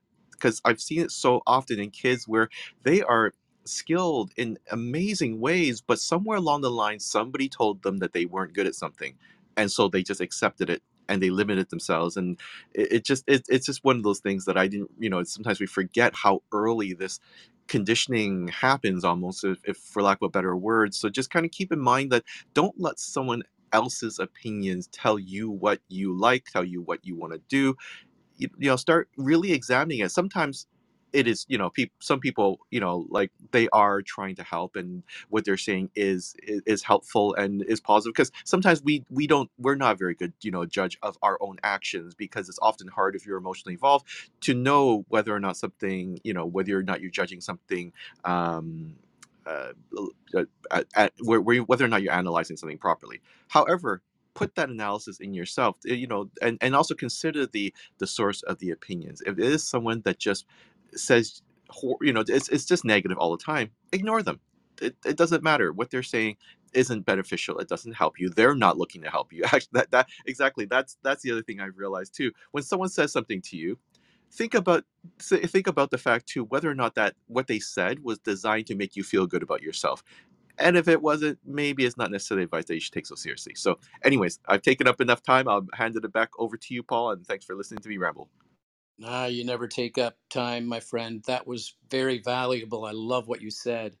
It inspired me to say the following is that, yes, as children, when we are born into this world, life is empty and meaningless. And what I mean by that is that we are empty vessels, and people around us will fill us with their content. And it's like having a jar. You're born, and this jar is empty, and yet some stuff gets in. Some really clear water gets in, but some mud gets in as well. And that can get cloudy over a period of time. As King pointed out, it can be the opinions of others or the anger of others. We're responding. We're not fearful, but loud sounds will make us afraid because we are uncertain what it is all about. We're not yet developed. So a lot of things can get poured into us. As we grow older, it's time for us to filter out that darkness that has been poured into us and really step into who we are. Do I have to listen to what these people have told me? Do I have to, and as Atik said, like from a narcissistic parent or whatever, do we have to be that person? Can we filter out that water and clean it up for ourselves? You're damn right we can. Can't we, Atik? Isn't that what we can do? Absolutely. And to that point, I've got two sons. One's 22, the other one's 14. And the 22-year-old grew up at a time where I was not aware of a lot of these things. And I was just trying to live my life and not understanding why I am the way I am and why my personality has become what it had become. My 14-year-old, thank God, he kind of got the newer version of myself, or a better version of myself. And they're so different. And when I look at them, it makes me happy but sad at the same time that it was raised by the same father and the same family sort of environment. Everything was almost the same, but one was just a different parent with a different mindset. And I just wanted to break the cycle. I saw my grandmother, my mother, and then myself with these traits, and I was just so determined. And I'm so glad that my younger son is the total opposite of my older son. But now my older son is doing the work with me. In fact, I tried to invite him just an hour ago when I first came into this room, and try to get him on the room as well, just to hear some of this positivity. And he's doing his own work, and hopefully he will break that cycle so that as a family, this intergenerational trauma can just stop, and hopefully we can all move to a better place. And as a last thing, I'd just like to say, Paulie, I really appreciate what you did for me. I really appreciate that, Paulie. It's my really bad Sylvester accent and impression here, so I really appreciate that. Thank you. Oh, thank you. And we appreciate you. It takes courage. And Atik, you're an example of that courage, that vulnerability coming up. And I often say in this room that a lot of people are afraid of sharing their stories, are afraid of sharing their truths, are afraid of sharing things for the fear that people may look at them as weaker, or you're this person, you're that person. Two of the greatest lessons I've learned over the years, especially when I first became a policeman, was we are more similar than we are different, and we get what we give. And so when I say we are more similar than we are different, Atik, your experiences are going to touch the lives of so many people in this room who are going to be reminded that they're not alone in going through the tough times that they're going through. And it's not until we share that. So vulnerability should not be the dark emotion that we think it to be, that regret, that pain, that loss. We should look at it as an opportunity to build bridges of relationship, of love, and of understanding, because we're in this world together. And we were born not into pods like the Matrix. We were not born into these little pods without any human connection. We're actually born into the arms of a mother, and then hopefully a father and a family and a community of supporters to support one another. That's what builds communities and builds people, is the people around them. And in such, we have to share our stories and be vulnerable with one another, because we're in it together, folks. Atik, thank you so much for coming up, and I hope that you join us again. I'm just going to move you over into the audience and move along, but thank you. That was such a powerful, powerful share. Love the way that you worded everything, and we applaud you on your journey and wish you the very, very best. Come back, my friend. All right, so we're going to go over to ZZ next. ZZ, flash your mic if you're there. Going to turn it over to you. Thank you, Paul. I really love coming to this room, and I love every one of the mods and the guests. And I wouldn't have come, but because I'm a little tired today. I had developed this atrial fibrillation as a result of stress when my husband, my late husband, was having problems before his death, and I almost went 13 times to emergency, having attacks every day. So anyway, I don't let this stop me, but when I sense it, I just take it easy and not put myself under any kind of pressure or unhealthy situations or negative people. Unfortunately, a couple of days ago, there's a friend I really love and respect, but I know she has a lot of vulnerabilities, and my heart goes out to her. But she was in a state of almost dumping on me all sorts of things, projections of, being guilt tripping, aggressive, passive aggressive, all the qualities that you think you would want to tell someone. She did that. Unfortunately, I usually just let go of those people, but I never saw her in anger before. But I found that this anger is going to be, if that's how she perceives my words, that means it's going to happen often now. So I decided just to let go. It was a hard decision because I love her and respect her. But that's what I do. When I find someone is going to really impact my life with negativity, it's hard. It's a very, very hard decision to let go of someone you love and just say, okay, to protect myself, I have to do that. So that's what I did. And it's painful, but I did it anyway. And words do matter because sometimes it's a reflection of the other person dumping on another. And I usually go inside when someone does that and say, how did I trigger that? Or why am I such a trigger? And I couldn't really figure it out. So I thought, well, this is a situation where I really need to just love them and let them go. So I guess I'm still recuperating from that because it turned the atrial fibrillation into a real attack. And I'm still suffering a bit, feeling tired. My breath and my voice is not well. But at least I did it and I feel happy about it, but sad at the same time. And I forgive the person and understand her situation. But I don't think this is going to work for me. So this is my question and my answer to what I'm going through. Thank you for listening to me. And that's why I come to this room. Oh, Zizi, we so appreciate you. Jacqueline, did you want to respond first? I have something to say to Zizi, and Zizi, thank you for that. I love what you just said. Sometimes we love them, but have to let them go, and that's not always easy. Jacqueline, I'm going to turn it over to you. Thanks, Paul. And Zizi, thank you for, especially when you're not feeling at your best today, to coming in sharing that, because I think that if we did a poll in the audience right now and asked everybody to share an emoji, I think there'd be so much understanding in this experience that you're sharing with us, and whether that's with a friend or especially with family members.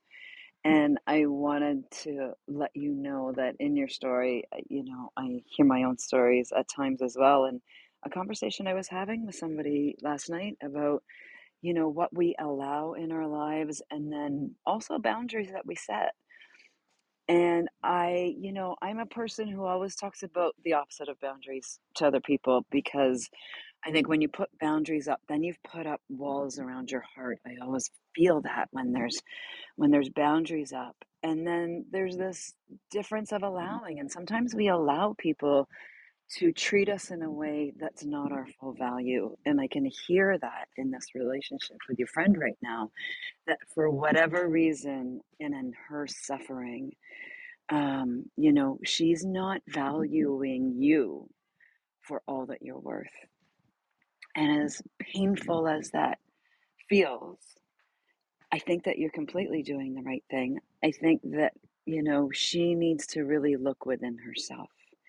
I have so much respect for you that you looked at yourself first to say, which part of this is mine? But in your awareness that you can really say, this isn't mine. I'm not going to own this because there's nothing here that I've done for her harm. I've always been there as a friend. So now you just stand in that place of compassion, which that's who you are. And when we stand in a place of just still compassion and love, to me, these are our greatest lessons. Because you could be angry right now. You could be really angry at your friend for not treating you well and for having a conversation that wasn't healthy and good for you both. But instead, it's that opportunity to stand more fully into who you are and the person you always show us you are. And that's love. And maybe this is just part of this experience for you, is the universe is just saying, I am challenging you right now to stand in that beautiful place of compassion and love, knowing that this is her journey and not yours. And I just want to celebrate you for that, because I can hear it in you. And yes, it's going to be painful. But thank you for sharing that, because that gives us all that lesson that we all have to remember, that sometimes we've got to keep people a little bit far away, but not in anger and hate. And that's what our world's suffering from now, but with a place of love and compassion. So thank you, my sister. And my arms are coming right around you today. Back to you, Paul. Thank you, Jacqueline. I just wanted to recognize Murray in this, because she was like, I always look at her as my daughter, and the tables have turned. In this situation, she became my mentor and my advisor, and actually, giving me support, but as well, just giving me the strength to face. It's a very difficult situation when you're not feeling well and you have to stand in love. So thank you, Mary. I'm very grateful to her. Thank you.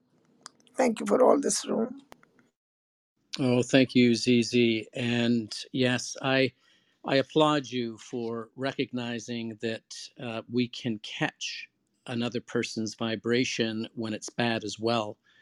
When we're exposed to a virus, that virus can actually affect us. And sometimes relationships are toxic and they drain us and they're not good for us. And when we have the courage to step up and say, this is really dragging me down and it's making me feel very negative about our relationship, about life. It's affecting me. I'm catching the virus here and I have to do something in order to protect myself. And Zizi, you found the courage and the strength to do that. And what a message to everyone in this room is that if you are surrounded by a toxic person, or if toxic people are in your life, you get to choose to walk away.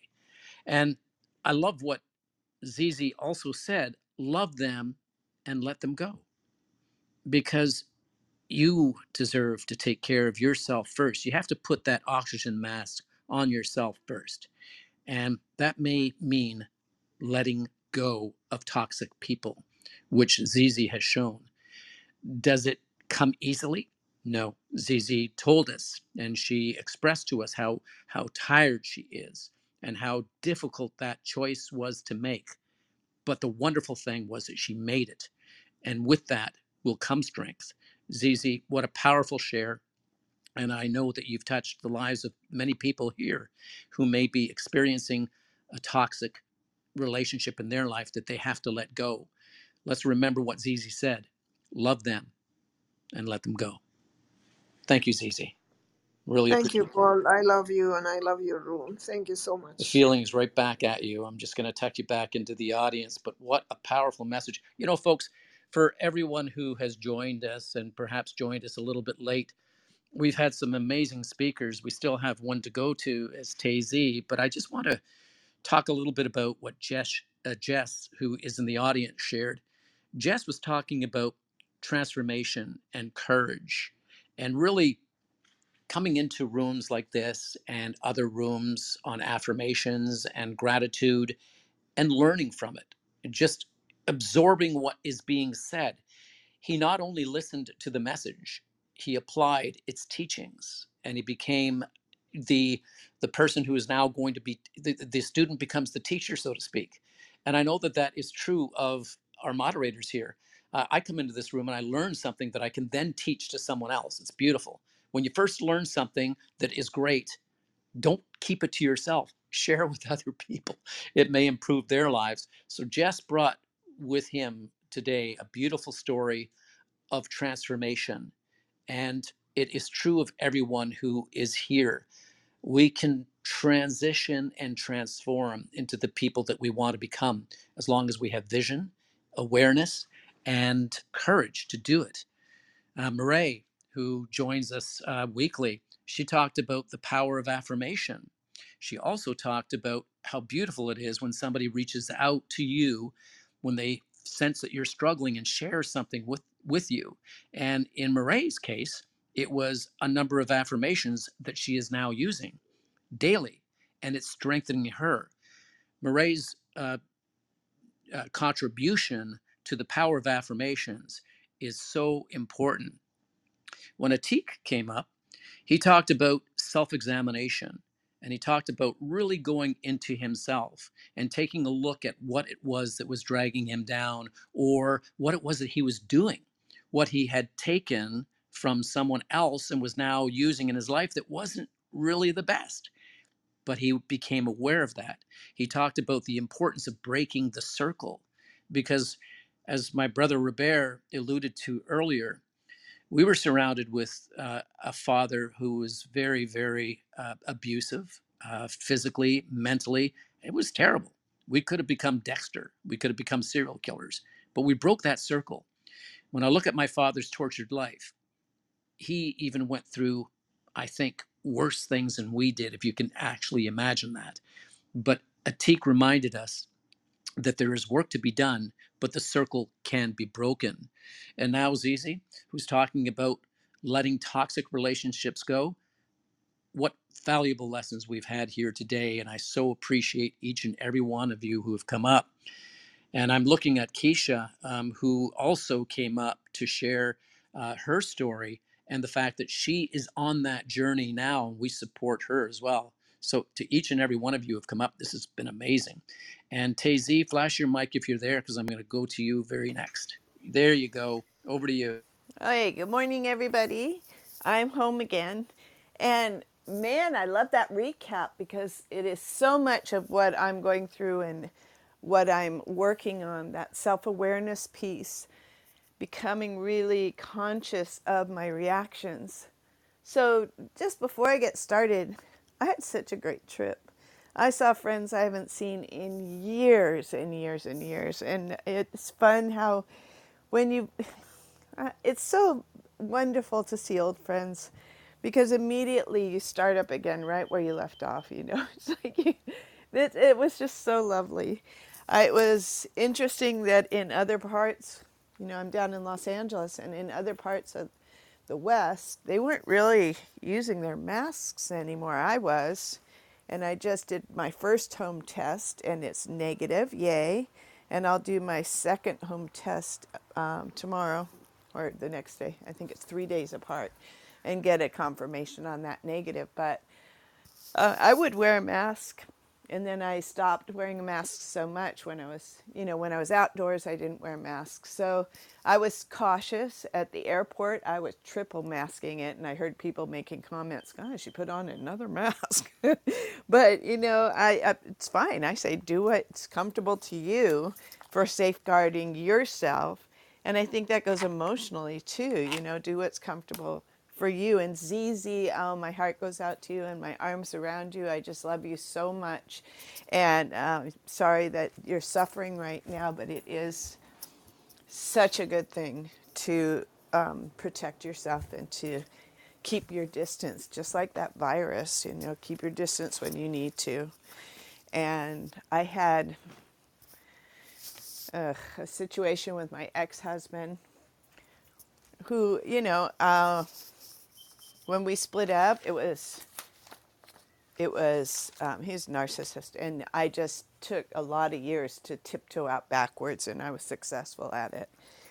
But I've been reading about narcissism, and as soon as contact was made, because it's convoluted, I was staying at this other friend's house who also knew him, and he just didn't understand why, we were estranged. We're not really estranged because I keep it that way to make it less complicated and to keep it from becoming complicated. But this trip, with this situation that came up, I'm going to go through three things. So this is the first thing. With the situation that came up with him, I just simply thanked him for moving his car forward in our friend's driveway so I could get my car in the driveway. I was going to leave it there for my friend to use. And, it just felt like another level of stepping back. And it was painful. I was crying deily as I was driving over the hill to Half Moon Bay, where I used to go all the time, but this is in the Bay Area. But I realized at the time that this was another level of separation, another layer of separation. And this is a person who was just made me miserable, because of my own inability to just step back and see what was going on. And I'll own that. And because of my own inability to leave, because I wasn't fully formed, and I'll own that. But anyway, it was another layer of separation. When he started worming his way in, I just did not respond, because that's what they said to do on the narcissist. I picked up that information, and I'm fine with not responding, and that's new. So that's number one. Yay me. And, he's fine. Don't worry about him. Anyway, but the second thing was, here I had this great trip that just went like clockwork, and I saw so many people. It was a memorial service for a friend of ours up in Port Townsend, and it was just lovely to see everyone. But there were a couple of instances when I felt ticked off. But the one that I'm going to talk about happened like 3 days ago. And what happened was, and I'm still new at responding instead of reacting and becoming conscious. Okay, so what happened was I felt dismissed by this certain person. So immediately I said to myself, you don't know what's going on with her.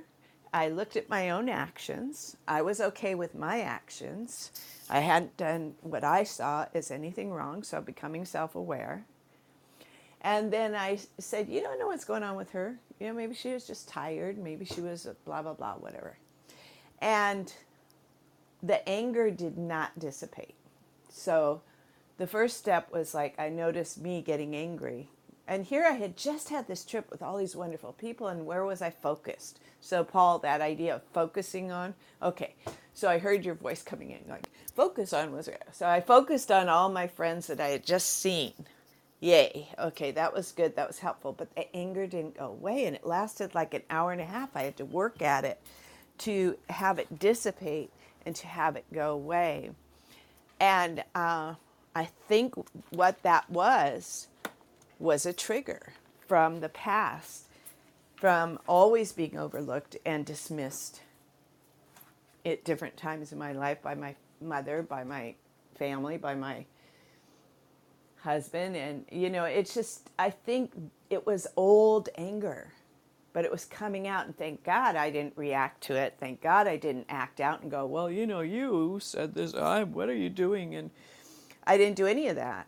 I didn't react. But I did register, and I think it was an old trigger.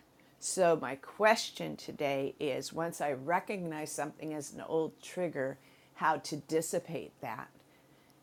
How do you dissipate that anger once you recognize it as an old trigger? That's my question. Wow. I love that question, Tazy. Jacqueline first, and then Dr. Allison next. KZ, first of all, I want to, like, wow, beautiful story. And what a great story for everybody here. Because again, this is how I feel about everybody's stories today, is that we're all going to be able to relate to this because this happens again and again for us all. And, Tazy, first of all, you need to recognize that just in your awareness, and this is the big shift we've seen in you, is just in your awareness, the fact that you're recognizing all of these subtle nuances that are going on in your own life, and you've become both educated and then consciously aware of all of these things that are going on. That's how you're dissipating it, is right there. The fact that you recognized it, you knew what it was, you worked on it until you created a shift and a change. That's the transformation part. And so every time you do this, every time you practice it, and you really can see that trigger when it's coming, you may feel it in your body as well, might be a tightness and anger. You'll find that you won't have to do it. And you said, this goes back to my marriage, it goes other friendships, other relationships. What you'll find is every time you recognize this, the shift gets faster and easier every time. I am a person, if I wish I had Yeah, known thank about all God. my triggers, right? Yeah, I wish I had known about all my triggers and understood all of that even 5 years ago. When I was raising the kids when they were really younger and everything else, I was triggered all the time and I had no idea how to kind of deal with that anger that I always felt, or disappointment, or whatever those negative emotions are. But what I know now is because I can recognize them every time they come up, it just gets easier and easier. And I have found that my triggers are less and less. And I can see them. I can see them when they're there. I can feel them when they're there. And it's almost like every time I shine the light on them, they just go away faster. So, I know Dr. Allison's going to have some great guidance because she's going to take it from a different perspective than I am. But I can only share with you what has worked really well for me, and is just keep doing it and keep doing it. So it took you an hour and a half this time. That's okay. You know what? Next time I think you're going to find that the turnover time is a lot less, and then getting out ahead of it as well. So whatever the situation was that triggered you, go back and look at a few other areas or other times you've been triggered, and really again shine that beautiful light that you've got on them, so that you can start seeing the patterns, you can start seeing where it shows up for you, and then you're going to be prepared the next time it comes, because this is what we know: our triggers never fully completely go away in our life, but we can just make them easier and easier every time we recognize them, and we're prepared for how we're going to deal with them. And I'm hoping Dr. Allison will give some of those tools, as well as, okay, so here comes the trigger. How am I going to deal with it when it's right in front of me? What are those tools that we can use to help calm our nervous system down? How we can settle and regulate our bodies first, because we can't avoid that part. And then how can we use this as a beautiful lesson? Be grateful for it, because now you're moving forward. This is something to embrace and be excited about. And that's kind of where I am, is yay, a trigger. I get to deal with something so that life's a little more peaceful. I got a little more joy. I got a lot more happiness in my life. And I always say thank you when they come. So, Tazy, I hope that helps. But thank you for bringing this forward. It's going to No, that helped a stimulate a lot. great conversation. That helped a whole lot. I mean, to be encouraged that way if it comes again, because I was thinking, like, doggone it, now I'm going to have to do this, But if I look at it like, okay, I'm going to get better at this and I'm going to go forward, and yes, this is good. So thank you for that. Yeah, Jacqueline, that was beautiful. Just incredible. And we can think of triggers. Uh, we have to, I don't want to say we have to, but it's important to release the judgment on ourselves. Like, I should have worked on this earlier, because triggers come up when uh, a behavior or a word resonates with us. So it has nothing to do with us in the present time. It's a reaction to a behavior. And so it it might not happen for another 20 years. It might, you might be 90 years old and somebody says something and you're triggered, and you were never triggered before because it brings back a memory of something that happened in your childhood, or something that the subconscious has acknowledged and stored, but has not been necessary to bring to the forefront. And so, the first thing is to let go of the judgment of self, because they're there, and the body protects itself by putting things in the subconscious. But it also is that there's so much stimuli at any given time in one's experience that the prefrontal cortex filters information and says, this is important, and the other stuff just gets stored away to be triggered at a later time. So it's our function of the way our brain has decided to filter incoming information stimuli. The the embracing of triggers is important because it's always a learning opportunity. And as Paul so beautifully said, it's in that, to quote Viktor Frankl, it's in that moment between stimuli and response is where our power is. And so one of the ways, of course, I'm a tool person. What can I give you to take away is a really wonderful exercise is to, after a trigger happens and you've reacted however you have, is when you have a calm moment, is to lay on the floor in Shavasana pose, which is on your back with your arms and legs extended so air can circulate through the body, and go beneath the trigger. So breathing into the experience and thinking about what the trigger was, what the feeling was, and what was underneath that feeling. Was it shame, guilt, frustration, self-flagellation, um, embarrassment, upset, hurt, just whatever the emotion was, and to target the emotion. If it feels safe, to then go to where maybe that began, and breathing deeply, honoring your body. If you feel your body tensing up, you might want to just then move yourself into just awareness of breath. But if it feels safe, to go underneath into what was the experience of where that might have come from. And because it's in the past and there's nothing we can do in the past, it's offering compassion to self for the experience, and compassion to whoever did whatever they did, because they might have been a hurt person, a wounded person who didn't have any other experience but that one to offer to you.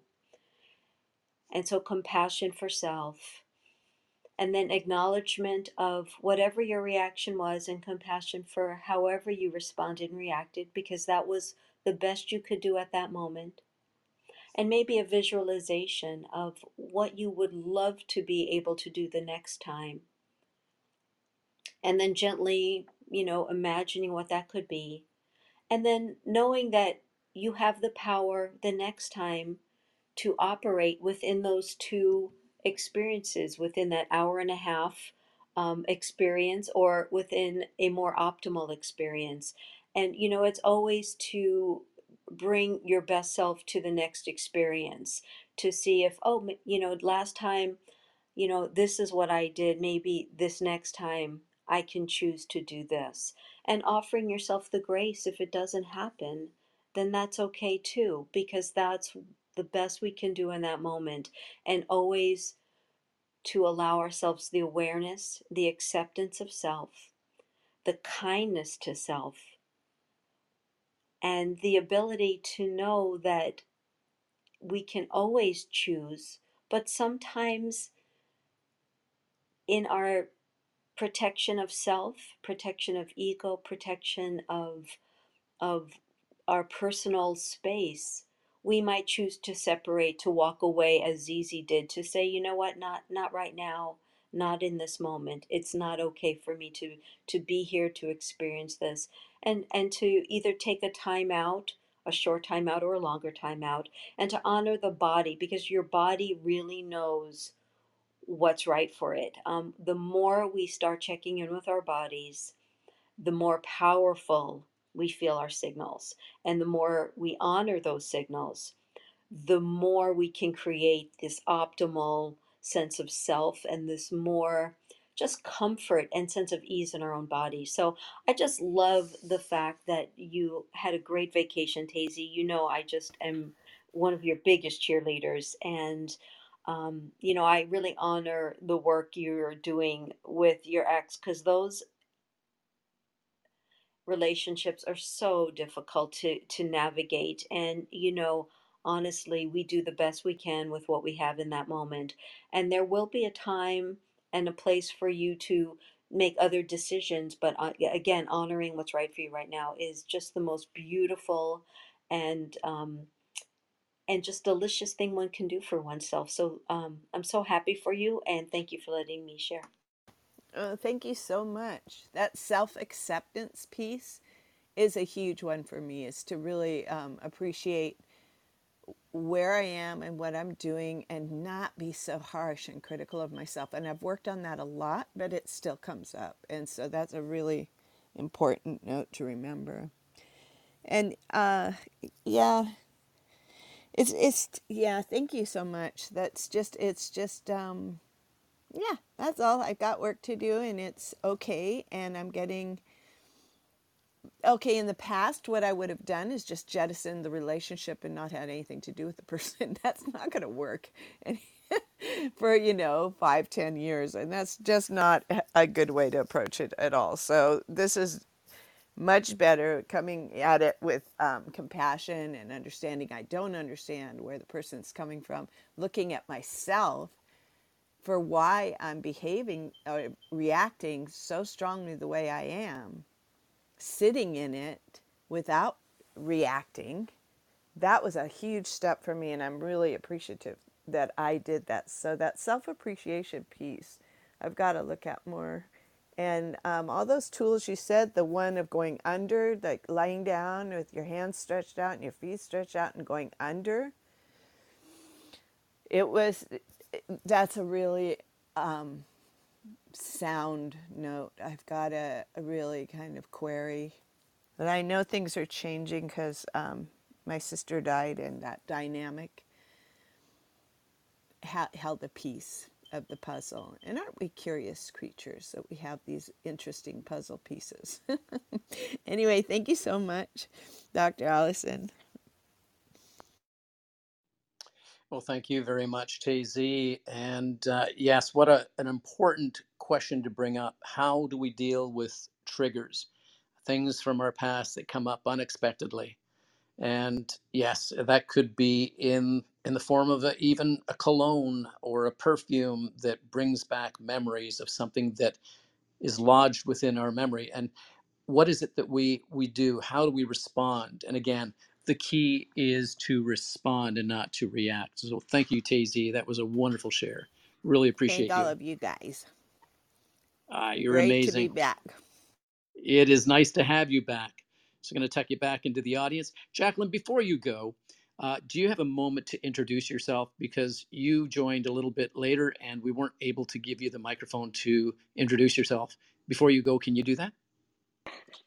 Thanks, Paul. And you know what? I always feel it's not necessary. You can read my bio. But for those of you I haven't met, and thank you for seeing so many amazing friends down in the audience who have joined us again and again. Nicole, I see you. John, I see you. And everybody right down on the bottom. Phil, thanks for joining us. And Ori, these rooms wouldn't be a place without you. My name is Jacqueline Way. I am the founder of a charitable organization. King graciously pinned the link earlier in the room. It's called 365 Give. And it was a giving practice actually, that I started with my son when he was 3 years old. And I had started this giving practice because I wanted to teach my child to be a kind, compassionate, loving human being. And in the process of giving every day, and our giving had to be so simple, a 3-year-old could do it, it really became my own spiritual practice. It became my practice of compassion every day. It became my practice of gratitude and giving, and most of all, love. And in that practicing every day, everything has changed for me, honestly. And so I encourage everyone, take a look at your own life and not only give out to the world, but how are you giving to yourself every day? And this is what I think this room is so much about, is how do we fill ourselves with self-love? How do we look at ourselves and fill our own cup? And then how do we take that and put it out to the world? Because if we want the world to be different, we have to start doing a different practice. And what I know for sure is that when we give with no expectation of anything in return, we get to touch and affect every single person around us. And for those of you that were sharing about your family today, it touches your family. And Atik, that's what's going to happen with your son, with the changes that you're making. It is going to affect him, even when you don't think it does. It does, because you're showing up differently. You're showing up with more peace and love and kindness in your own life, and he will see that and he will feel it. So thank you, Paul, for having me. I'm sorry you have to run at 11 today, but always, I'm just so honored to stand with all of these amazing people on this stage. And thank you, everyone, for continuing to come back, sharing your own stories, because it's in our stories that we see our own reflection. So when people resonate with you here, follow them, because there's something there for you in that resonating of their own voice that will help transform and help you stand into more of who you truly are. So thank you, Paul, and have a beautiful weekend, everyone. Thank you, Jacqueline, and thank you for joining us week after week. Have yourself a wonderful weekend. I'm going to turn the microphone over to my friend Nidhi, who is here. Are you there? Can you introduce yourself? Sure. Hey, Paul. Good morning, afternoon, evening to y'all, and happy weekend. My name is Nidhi Tiwari. I am a mental health speaker, and I speak to organizations and events about mental health, workplace well-being, and leadership. And I've just really loved this conversation, especially around triggers, because I think it's so relatable, and so often our past becomes present for us. And so I just appreciated the candor around how do we navigate those tricky scenarios so that we can show up differently in the here and now and feel as though we have the opportunity to respond versus react. So I'm looking forward to contributing. Thanks for having me, Paul. Well, thank you. Can you give us a couple of ideas on how we can deal with those triggers from your perspective? That would be Sure, lovely. yeah, I'm happy to. Well, and so I think that the biggest the first step that you can take in that moment after you make that connection between what the past memory is and what's happening in the here and now, I often will encourage my clients to remind themselves that what's happened then isn't what's recurring right here and now, because often the brain reacts in that exact same way. The brain is associative. And so if something feels like, looks like, or sounds like a past experience, you're going to subconsciously just react in that same way. But in that pause and that opportunity to choose our response, I think the inner dialogue and how we're cognitively even perceiving the situation is super important to look at. So I'll say something to myself, or I'll encourage my clients to say something like, okay, hold on for a second. I'm noticing that right now I'm feeling like I'm reacting this way because of my past experiences of feeling looked over. That's not what's happening right now. I'm actually safe in this moment, and it's not a replay of the exact same thing. Here are some pieces of evidence that show me that it's not the same scenario from when I was 10 years old. And by having that conversation and being able to make it really clear to the brain that it isn't a repeat instance that's occurring, it may feel similar, but it's not the same. That helps to calm the nervous system down. But I think before you can really get to a place where you're even able to look at your response, you do have to calm your body down. And that's one of the biggest mistakes I find people make, is they go straight to, why am I reacting this way? And I don't get why I'm feeling this. And how am I supposed to do this differently? And they go straight to trying to think about it, but your prefrontal cortex, your thinking part of your brain, is offline when you're triggered, right? Because you're in survival mode. Your brain is like, oh no, there's a threat present. I need to kind of mobilize myself or immobilize myself in this moment to stay safe. And the only way to get your brain out of that survival mode is to calm your body down because your body sends signals to your brain. So I loved what you were saying, Dr. Allison, about really feeling into what's underneath the trigger. And a simple breathing technique that people can utilize is a 478 breathing technique. This activates what's called the parasympathetic nervous system, and it helps to just calm everything down. So you breathe in through your nose for 4 seconds, you hold in the breath for 7 seconds, and then you exhale through your mouth for 8 seconds. And if you do this a few times when you're feeling anxious or triggered or overwhelmed in any way, you'll start to notice that your heart rate decreases. You just feel like you're getting a little bit more expansiveness in your chest. And then that thinking part of your brain comes back online, and you can take that moment to kind of move through why what was happening was happening. But I would say that that's a big mistake that people have to kind of unlearn before you try to think it through. Remember, calm body equals calmer mind. So those are a couple of pointers that I can share, and I'm happy to contribute more as the conversation proceeds. Thanks so much. Well, thank you. That was amazing. I really appreciate that. We're actually at the end of the room, but we will invite you to come back next week and moderate with us as well. Yeah, I love that. The importance of using your body, the physiology, your breathing. It's not enough to say positive things unless you change the physiology, your breathing or whatever.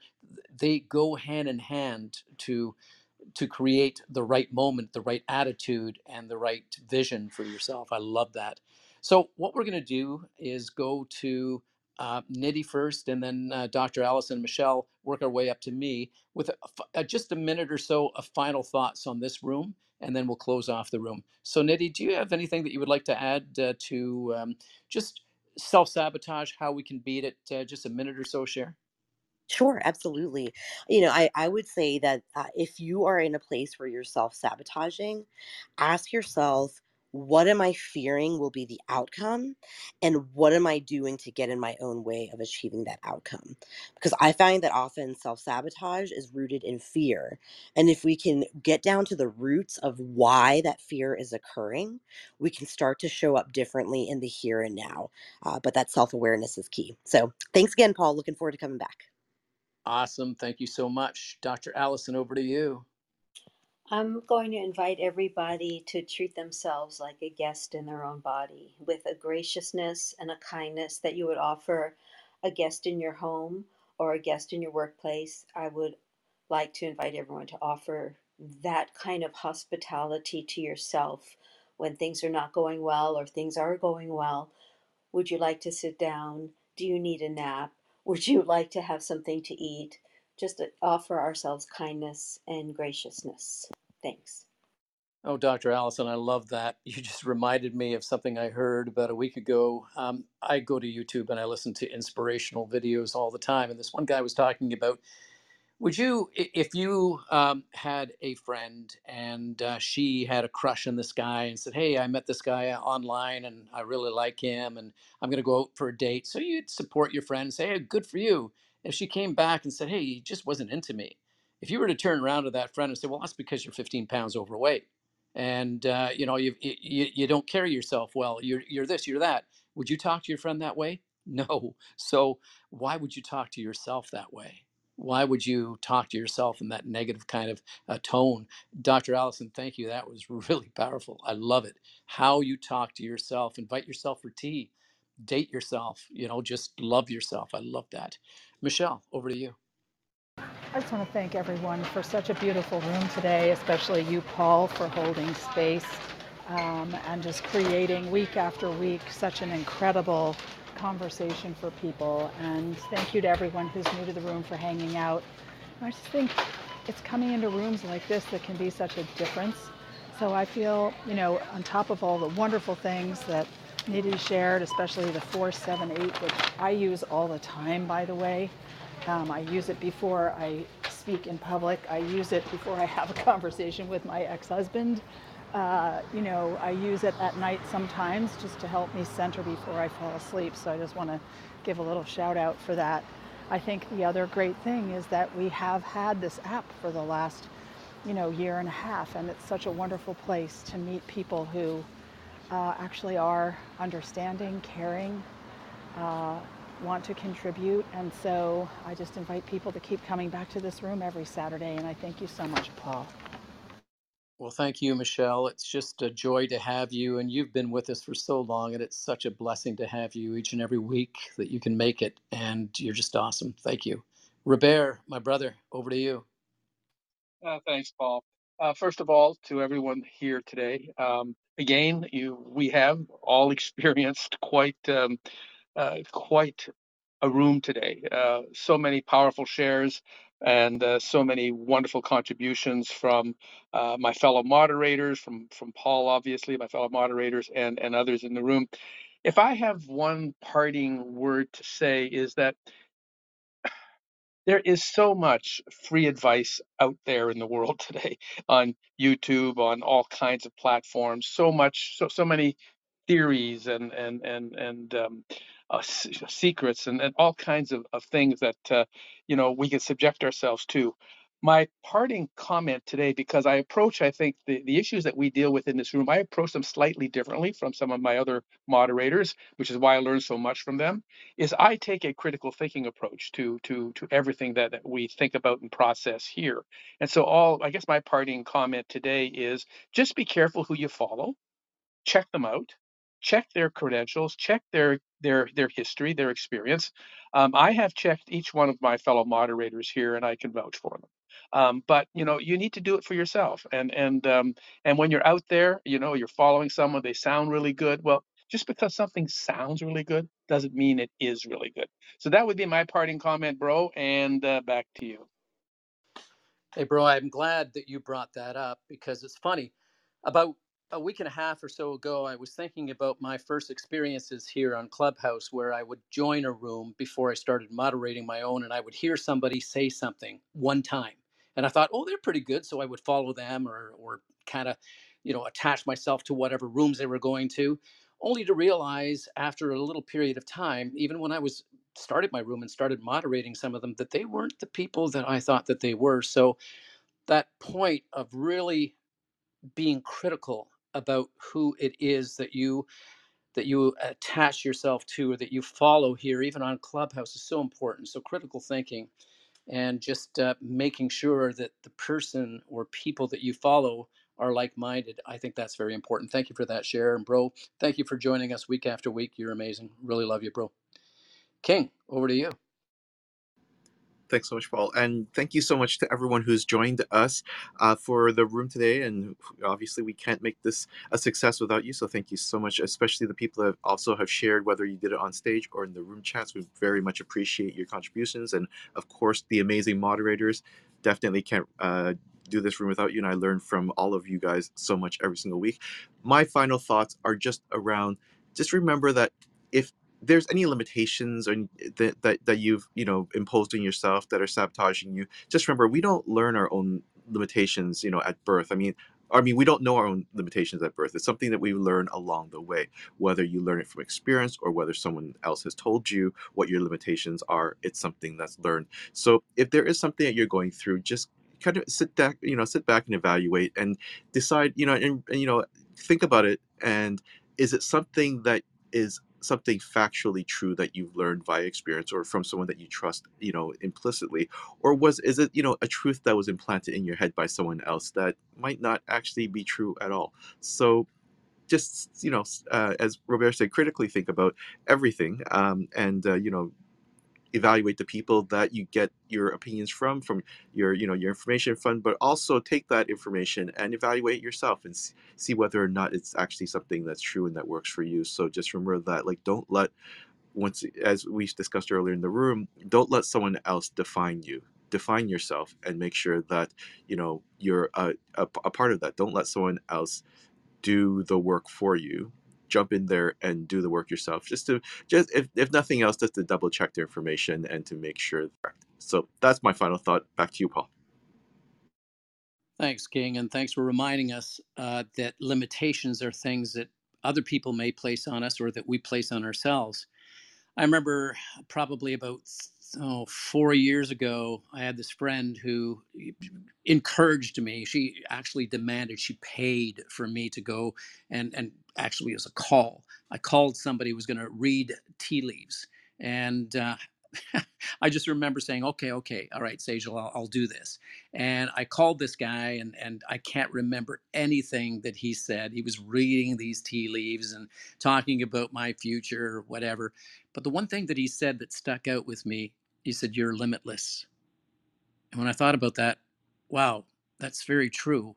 And you just reminded me of that. We are limitless. The only limitations that we have are the ones that we place on ourselves. Nobody else can place those limitations on us.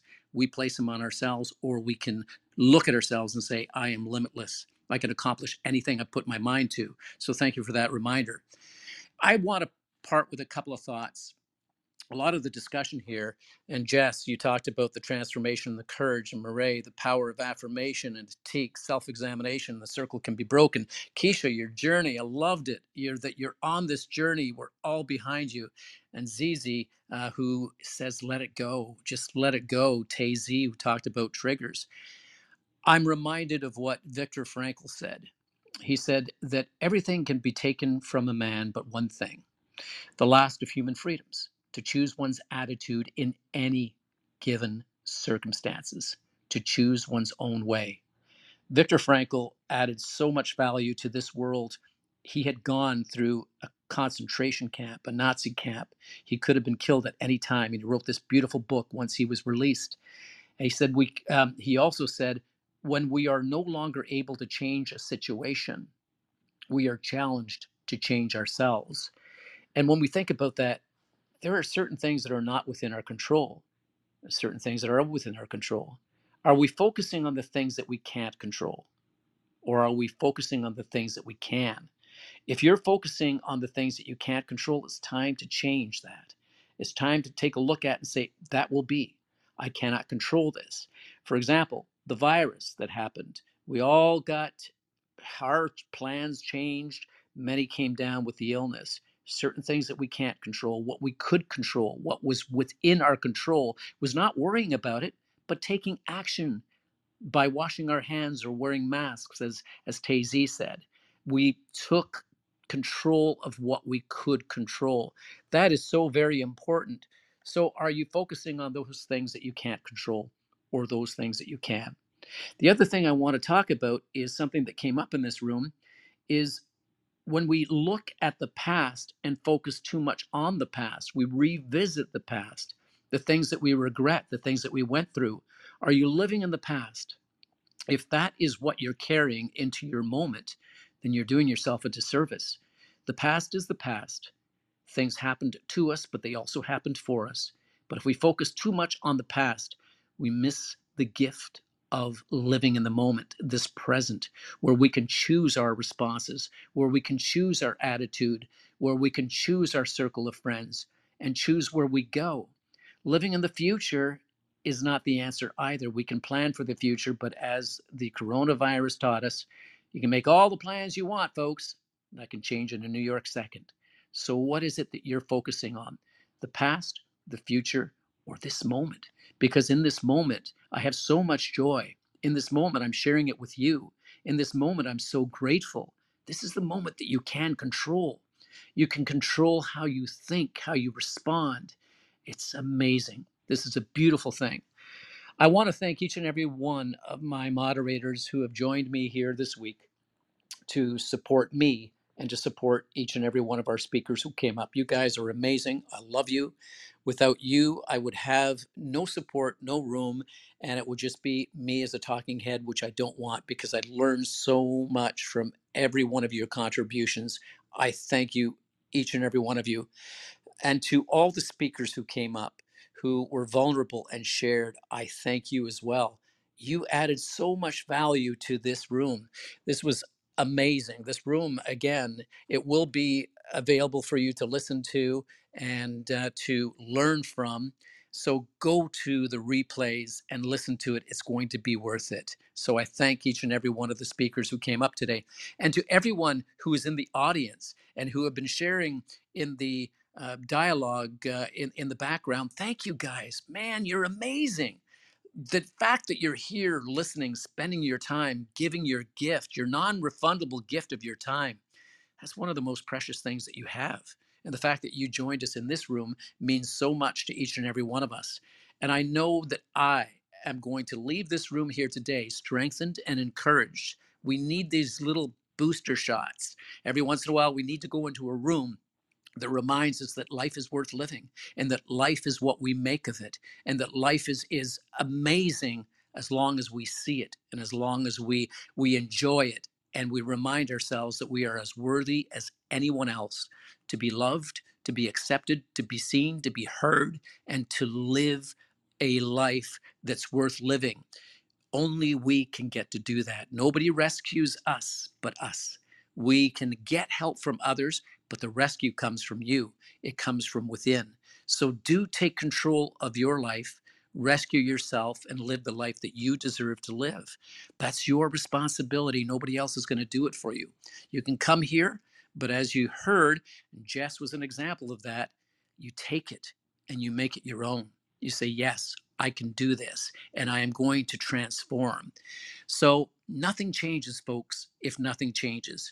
If you only hear the message, but you don't take the action, it's pointless.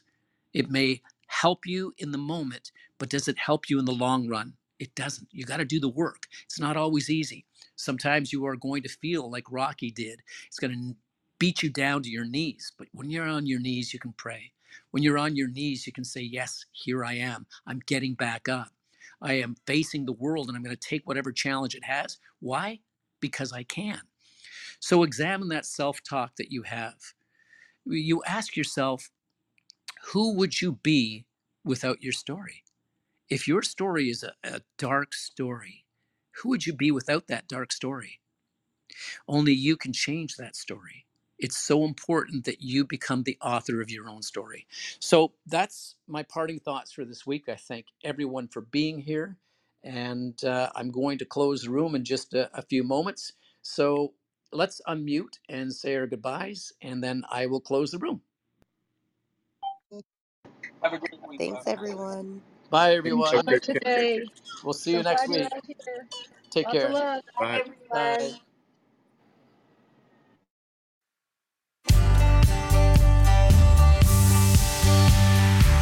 Thanks for listening. Tune in next week for another insightful episode. If you haven't already, hit the subscribe button and leave your comments. For more information, check out our website at www.inspireus.ca. Remember, it's not what happens to us that matters most. It's how we respond to what happens to us that does. Stay strong and resilient.